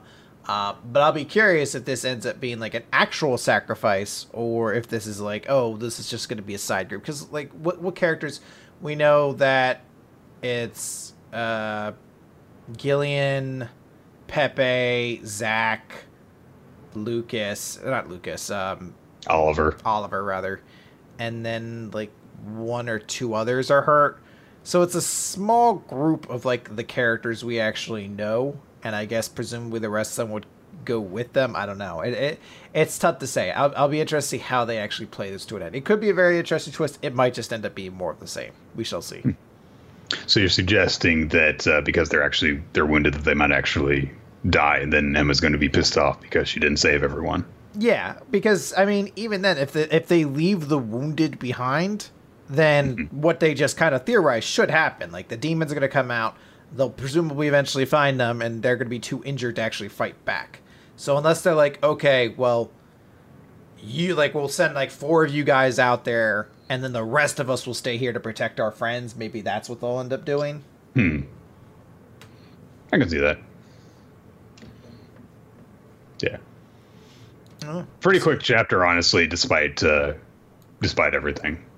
So, all right, Black Clover. Yes. So, I'm going to be taking on Black Clover now. Right. So, before we get into it, okay. Before I get into it, I've been talking about this for a while. I was like, I'm gonna just pass this on this responsibility because guys, I'm at peace now. Like like the 5 stages of grief, Chris. Yeah. Like, I'm at acceptance. Black Clover is not for me. And that's okay. Go. It's okay. It's okay that, that I hate this series now and that this chapter is garbage. Okay. It's okay. But that said, for you. If I'm checking out, I'm probably not the person to actually lead on this anymore. Okay. So we're going to have to start emailing Annalise to send in the recap each week. Like, can you do it? You like it? Don't care. Well, as someone who went undefeated at pre-release, I feel it is an appropriate responsibility for you to take lead on this. This is the burden. Yeah, when you're this good, things are put upon you. So, all right. So, this chapter starts off with Luck being super excited and kicking Magna in the face, like saying thank you. And Vanessa's like... Remember that bit where, they had that very emotional bro hug moment where it's like, it's okay. Yeah. They're past that now. It's cool. Yeah, well, Vanessa explains, like, well, obviously he's doing it to hide his embarrassment, you naive little DeWinklet, obviously, after a passionate hug like that.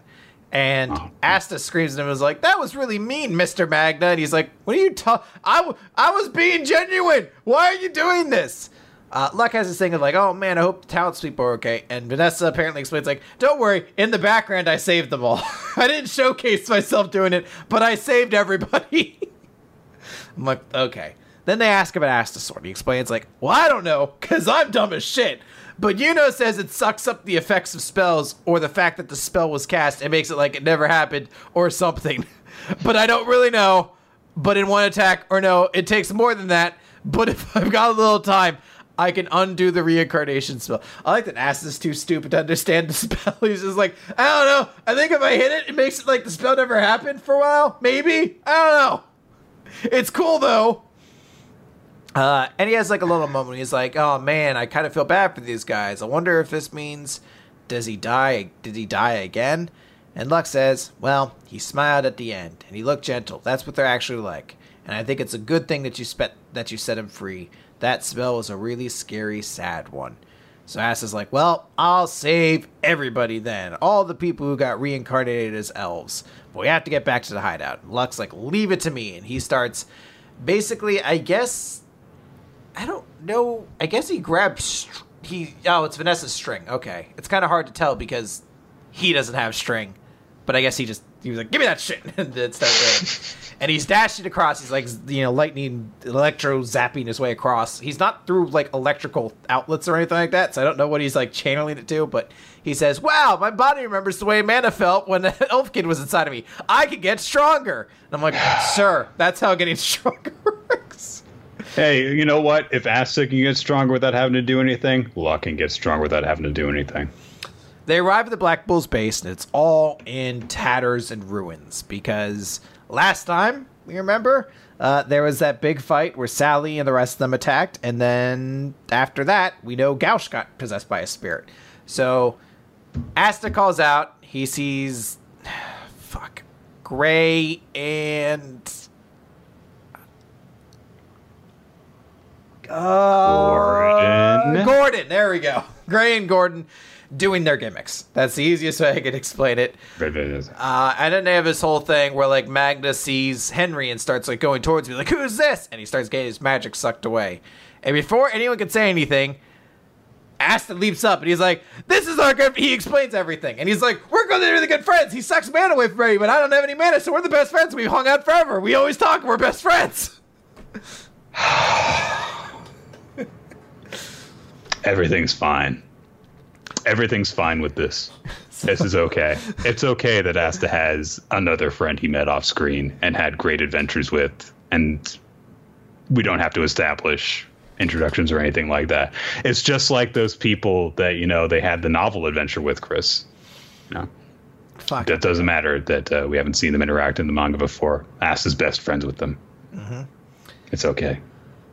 And everyone's being really, really weird because that's all their gimmicks. It's like, hey, there's half the guild that just can't communicate with one another. But out of it, they eventually skip over and they're like, "Oh, Gauch turned into an elf." So that's what they're kind of focusing on. They're like, "We have to go rescue him, but my magic's already so weak." And they're like, "Oh, there's such tremendous magic. Who could it be?" And then they see that it's Charmy. And she's saying, "I won't forgive them. They won't get away with it." And they're like, "Oh no, is she an elf too?" And because she has markings on her face, and apparently it's just sauce from what she was eating, because she's actually just angry that someone wrecked her vegetable garden. Yeah. And she's ready to kill them all. She's like, "I'm going to knock all of them into next week. All of you, follow me. You're out of magic? Then you eat this." And she makes something. I don't know how it is that a series it's a sheep cook. It's a sheep cook. But I don't know what the sheep cook cooks. Like, it's a sheep cook, Chris. There's a veritable of ingredients, but the panels following that, it looks like it just serves them anonymous chunks. And they're sheep like... cook. It's a great phrase. I don't know what it cooks them, and that's confusing to me. Sheep cook, Chris. Fair enough. And they're like, "Whoa, it's building our power back up." And she explains it. Yes, the more of the head chef's cooking you eat, the more magic you'll get. And everyone's like, "Whoa, that's a completely nutso spell. Thank goodness you had this." And they all eat it. And they're getting really strong too. And they're like, "Come on, Henry, you eat too." And he's like, "But I'll absorb your magic." And they say, "That's fine. We'll eat enough to make up for it." And I don't know if that would work. Does Henry have an off switch when he's at maximum mana or whatever? Does he just stops? I don't know. Basically, there's this whole big thing where every member of the Black Bulls is doing their gimmick, and I guess Asta is the one who's like, "These are the Black Bulls that I know. Being part of this circle is just the best." And Henry starts putting together the guild again because that's his magic. And he says, "Everybody get on! The raging Black Bull charging star!" And then every character does their expression of yelling. So, like, Asta yells with his mouth full of food, and Magda does the same. A lot of them have their mouth full of food, yeah. And then Luck just has his crazy eye scream, and Vanessa's doing, I guess, an angry scream, and Gray's doing her shy scream, and Gordon's just, "Aah!" And Henry's like, "Ah!" And Charmy's just eating, and they're like, "We're gonna save the kingdom." And I realize now that the thing that the Black Bull charging style they made doesn't have wheels. It has legs and it's just slamming into the ground over and over. So it's just destroying the fucking ground everywhere it goes. It's a good thing that they're going to save the kingdom, though, instead of wrecking everything in their path. Yeah. And that's Black Clover this week. Nick, what did you think? Oh, it was so terrible. It's a good thing to know that all the problems in the world can be solved by just stabbing a dude with a magic sword. And then when you do that, you get a free magic power up out of it. And all of the Black Bulls are not having any trouble whatsoever. You know what, Chris? Gauche is possessed by an elf, but he believes in his friends so much, he didn't even try to hurt them. And that's fine. Mm-hmm. So it makes things compelling. That's the exciting part of this. All right. Well, that's I don't have much to say about this. It's strange to me from a mechanical perspective that the building with bull legs. No, I mean that's silly, but more so that there's a character whose spell is like, I get everyone's full strength back. Like, I get it, sensu beans, like all that sort of shit. It's just weird for me in a world where magic is like sort of like tiered and stuff like that. That like they're like, some people have spells to get everybody's magic and everything back, and there's literally one character's just like, I'm gonna fucking summon this thing and it makes food that you guys eat and you're all super strong again.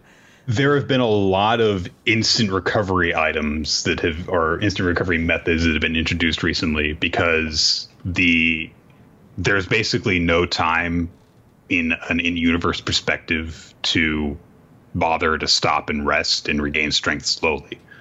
So they just have to keep on moving, which means that they have to just keep on having methods of regaining mana and strength and basically make this gauntlet battle not be a gauntlet to go through because you just instantly heal in between every round. Mm-hmm. It's also weird to me, again, thinking of this mechanically, because Charmy's thing to this point has kind of been like crazy, overwhelming power. Mm-hmm. That it's like I'm trying to think of like a game that you played that I could make this connection to, but I can't. So I'm just gonna go with Final Fantasy X. I guess you could do this in Final Fantasy X. Maybe it's not that crazy. But I was thinking like Auron, the guy with like the one giant sword who just had the strongest attacks. I was like, if you just gave him the strongest healing magic too. But I was like, you can't do that. You could break Final Fantasy X that way. It works, I guess. All right.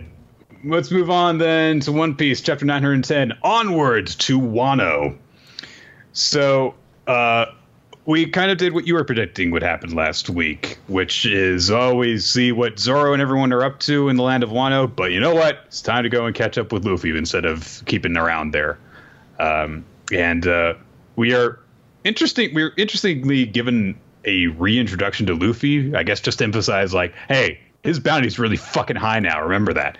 Because he's specifically given, like, he's captain of the Straw Hat Luffy, bounty 1.5 million berry. So, they are talking a little bit because Nami's gotten the newspaper, which is covering the Reverie. And so they're talking a little bit about what's going on. And like, oh, hey, Shirahoshi went there with the Ryugu Kingdom. And Luffy's, kind of being like, oh, wow, she's actually getting a lot tougher then. Yeah, it says your grandfather was her personal escort, Luffy. He's like, oh. But that's his reaction. Yeah, he's just like, huh. Okay. Interesting. So we get that. And then Sanji starts freaking out because he sees that Vivi is at the Reverie too, of course.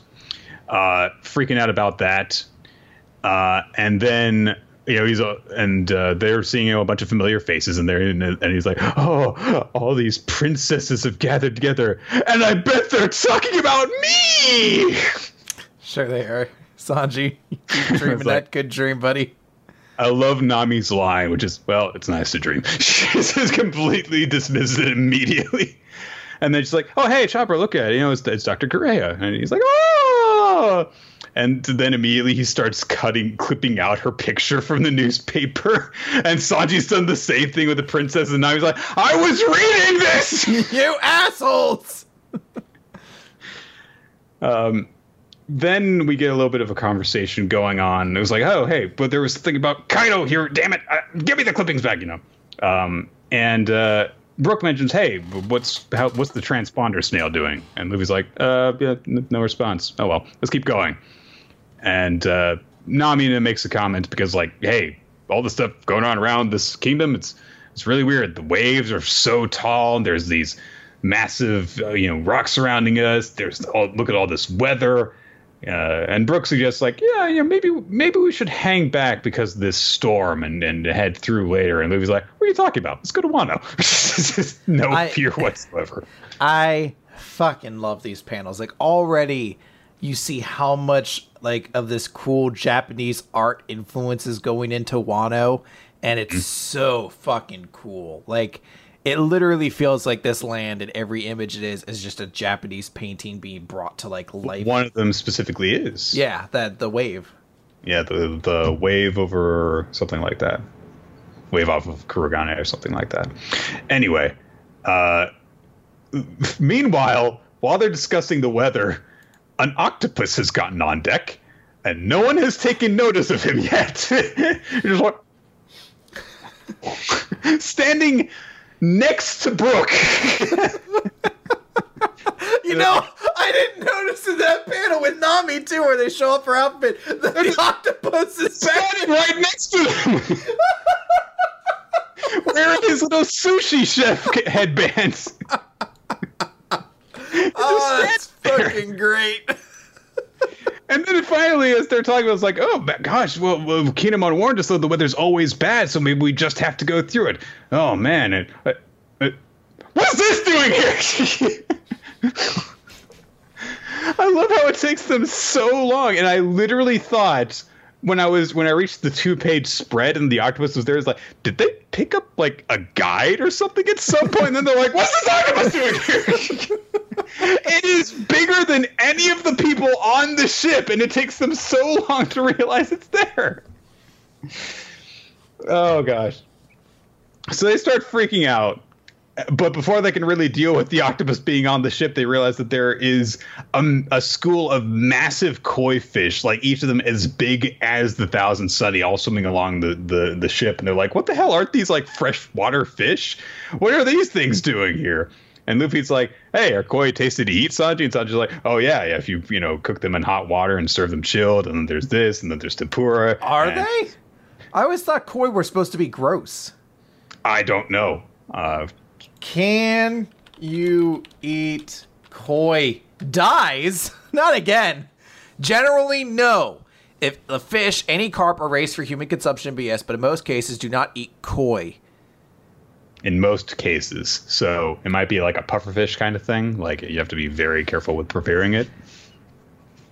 Or like this is from... Okay, so the answer is yes. Koi are ornamental carp. Carp is edible. Any freshwater fish is edible. Okay, no, this is from somebody who apparently owns them. Okay. So I guess you can eat koi. They're just carp. Okay. No. Cool. All right. So, Luffy jumps off of the ship and latches onto a koi. And he's like, hey, no, stop struggling. Of course it's going to struggle, Luffy. And Nami's freaking out. So I'm just like, he'll be fine. Just keep going. Sanji's like, I want to see the Japanese princesses. Meanwhile, the octopus is still on deck. It's just going, oh! I thought Pokemon taught us that carp wasn't tasty. Weren't Magikarp supposed to be disgusting? And like that's why. Well, I guess it was James couldn't. He tried to take a bite out of it, and it was too hard. But I thought that was also part of like why Magikarp was so worthless. Is like it's not even worth it to fucking eat these things. Hold on, our Magikarp delicious. Magikarp is also referred to as Koi King in Japanese. So if the Pokemon anime says that they are not good to eat, then they lied to us because Magikarp is a koi, and according to what you found, koi can be edible.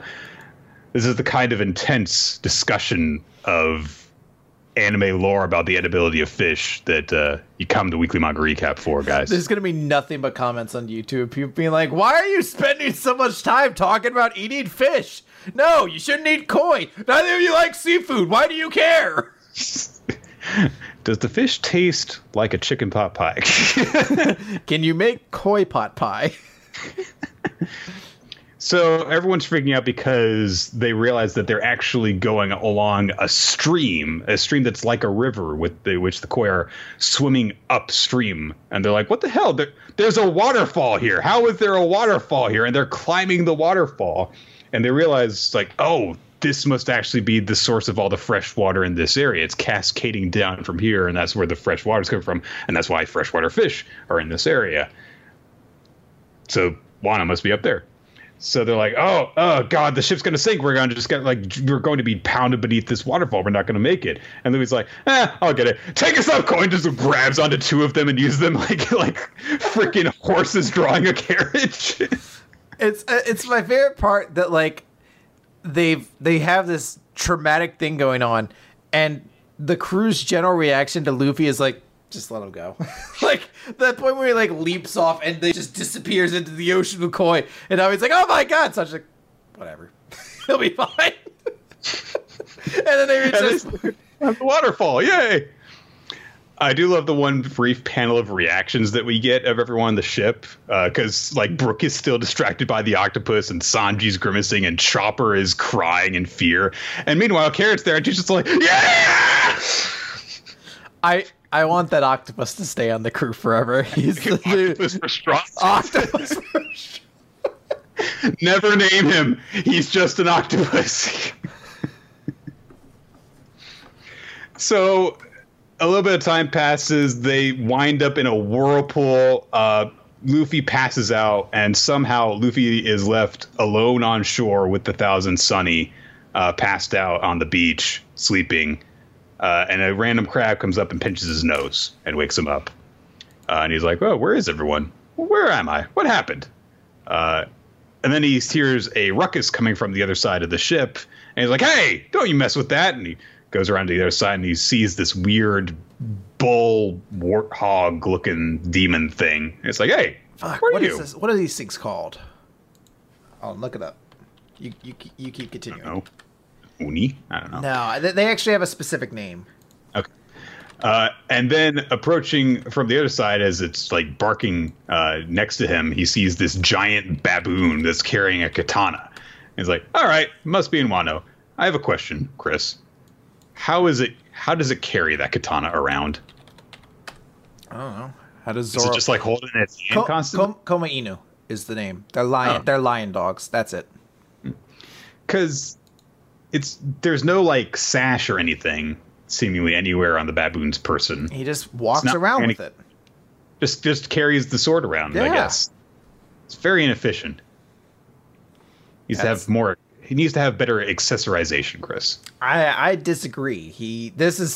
I hope it made it itself, or Wano just like has plants that like spawn as swords, like they have sword trees, and you shake it and swords fall off of it or some shit like that. That'd be pretty dope. Well, with that said, Chris, that's the end of our manga for this week. Let's name our favorites then. What was my favorite this week? I think I'm going to give it to One Piece, if only because I love the art direction of this week. I love the visual of Wano and how it keeps kind of putting itself together as like this Japanese painting brought to life. So I really appreciate that. They're going to have to do the same thing. I don't think that we had very many standout chapters this week. There were some good ones, but there weren't any that really grabbed you and blew you away with how good they were. So I think that I'm going to go do it with One Piece, honestly, for the same reasons. I mean, it made me really stop and take a look when they started showing the waves and everything like that. Very, very cool. As for MVP, Magma. Like, can be no question. Yeah, I think I'll give it to Magma as well. I think this is like my third week giving it to Magma recently, but he's been so fun. It's so goddamn funny. It's like, I know I'll use you as a shield, and then I'll punch him when I know where he is. Oh, God. Well, that is going to do it, everyone, for Weekly Manga Recap this week. Thank you, everyone, for joining us for the live recording, which we do normally on twitch.tv/RoloT and smashcast.tv/RoloT, somewhere between 7 and 8 p.m. Eastern Standard Time, on Thursdays. If you want to follow us so that you can stay updated in case we need to change our plans, you can do that by following on Twitter at Omar Podcast for the official podcast account. Also, Chris is at RoloT. I am at Nick F. Time. If you notice, when you go to my Twitter page now, I did include in there that I went undefeated at a pre-release in my Twitter bio. Very impressive. Always got to put the highest accolades up first. Yeah, I'm like, went undefeated at pre-release. Host WMR. Was that secondary to you understanding that? Yeah, to understand. This was a pretty big deal. I went undefeated at a pre-release. If you want to send us feedback, ask us questions for our Q&A episodes, or suggest manga for us to read, you can send all that stuff via email to weeklymangarecap@yahoo.com. We also want to give special thanks to all of our Patreon supporters. Your support allows us to create all sorts of fun bonus content for you guys to enjoy, as well as special thanks to Steve Man, our Taiyo artist, and to Infamous Planet for the stuff that you do. And that should do it. Yes. Perfect. That's going to do it. Let's get on out of here. Oh, wait, right. Nick, have you watched Luke Cage Season 2 at all yet? No, I have not. Not in size. You got to get into it because I'm going to start doing a bunch of random Jamaican accents from now on. Oh, no. It's there's a Jamaican character. It's like the villain of this season. So you get a whole bunch of Jamaican stuff in it, and I love it because the Netflix subtitles don't really know what to do with it a lot of the time. So like a lot of times it'll come into the scene like, "It's be here, maybe Bushmaster, come down here and fight you now," and then like the subtitles like, "I am Bushmaster." And then there are the times when it just tries to pronounce it phonetically and it doesn't really know what's going on. It's fucking astounding. I love it. Bushmaster is incredible. Great season. Misty Knight, though, I have decided is the worst. She's passed Danny Rand as the worst character in the Marvel Universe. Wow. She is so... I don't understand how she has a job. I don't. She's so bad at her job. Every time she tries to do something, she's so bad. All right, that's going to do it, everyone, for weekly MCU recap. We'll catch you later.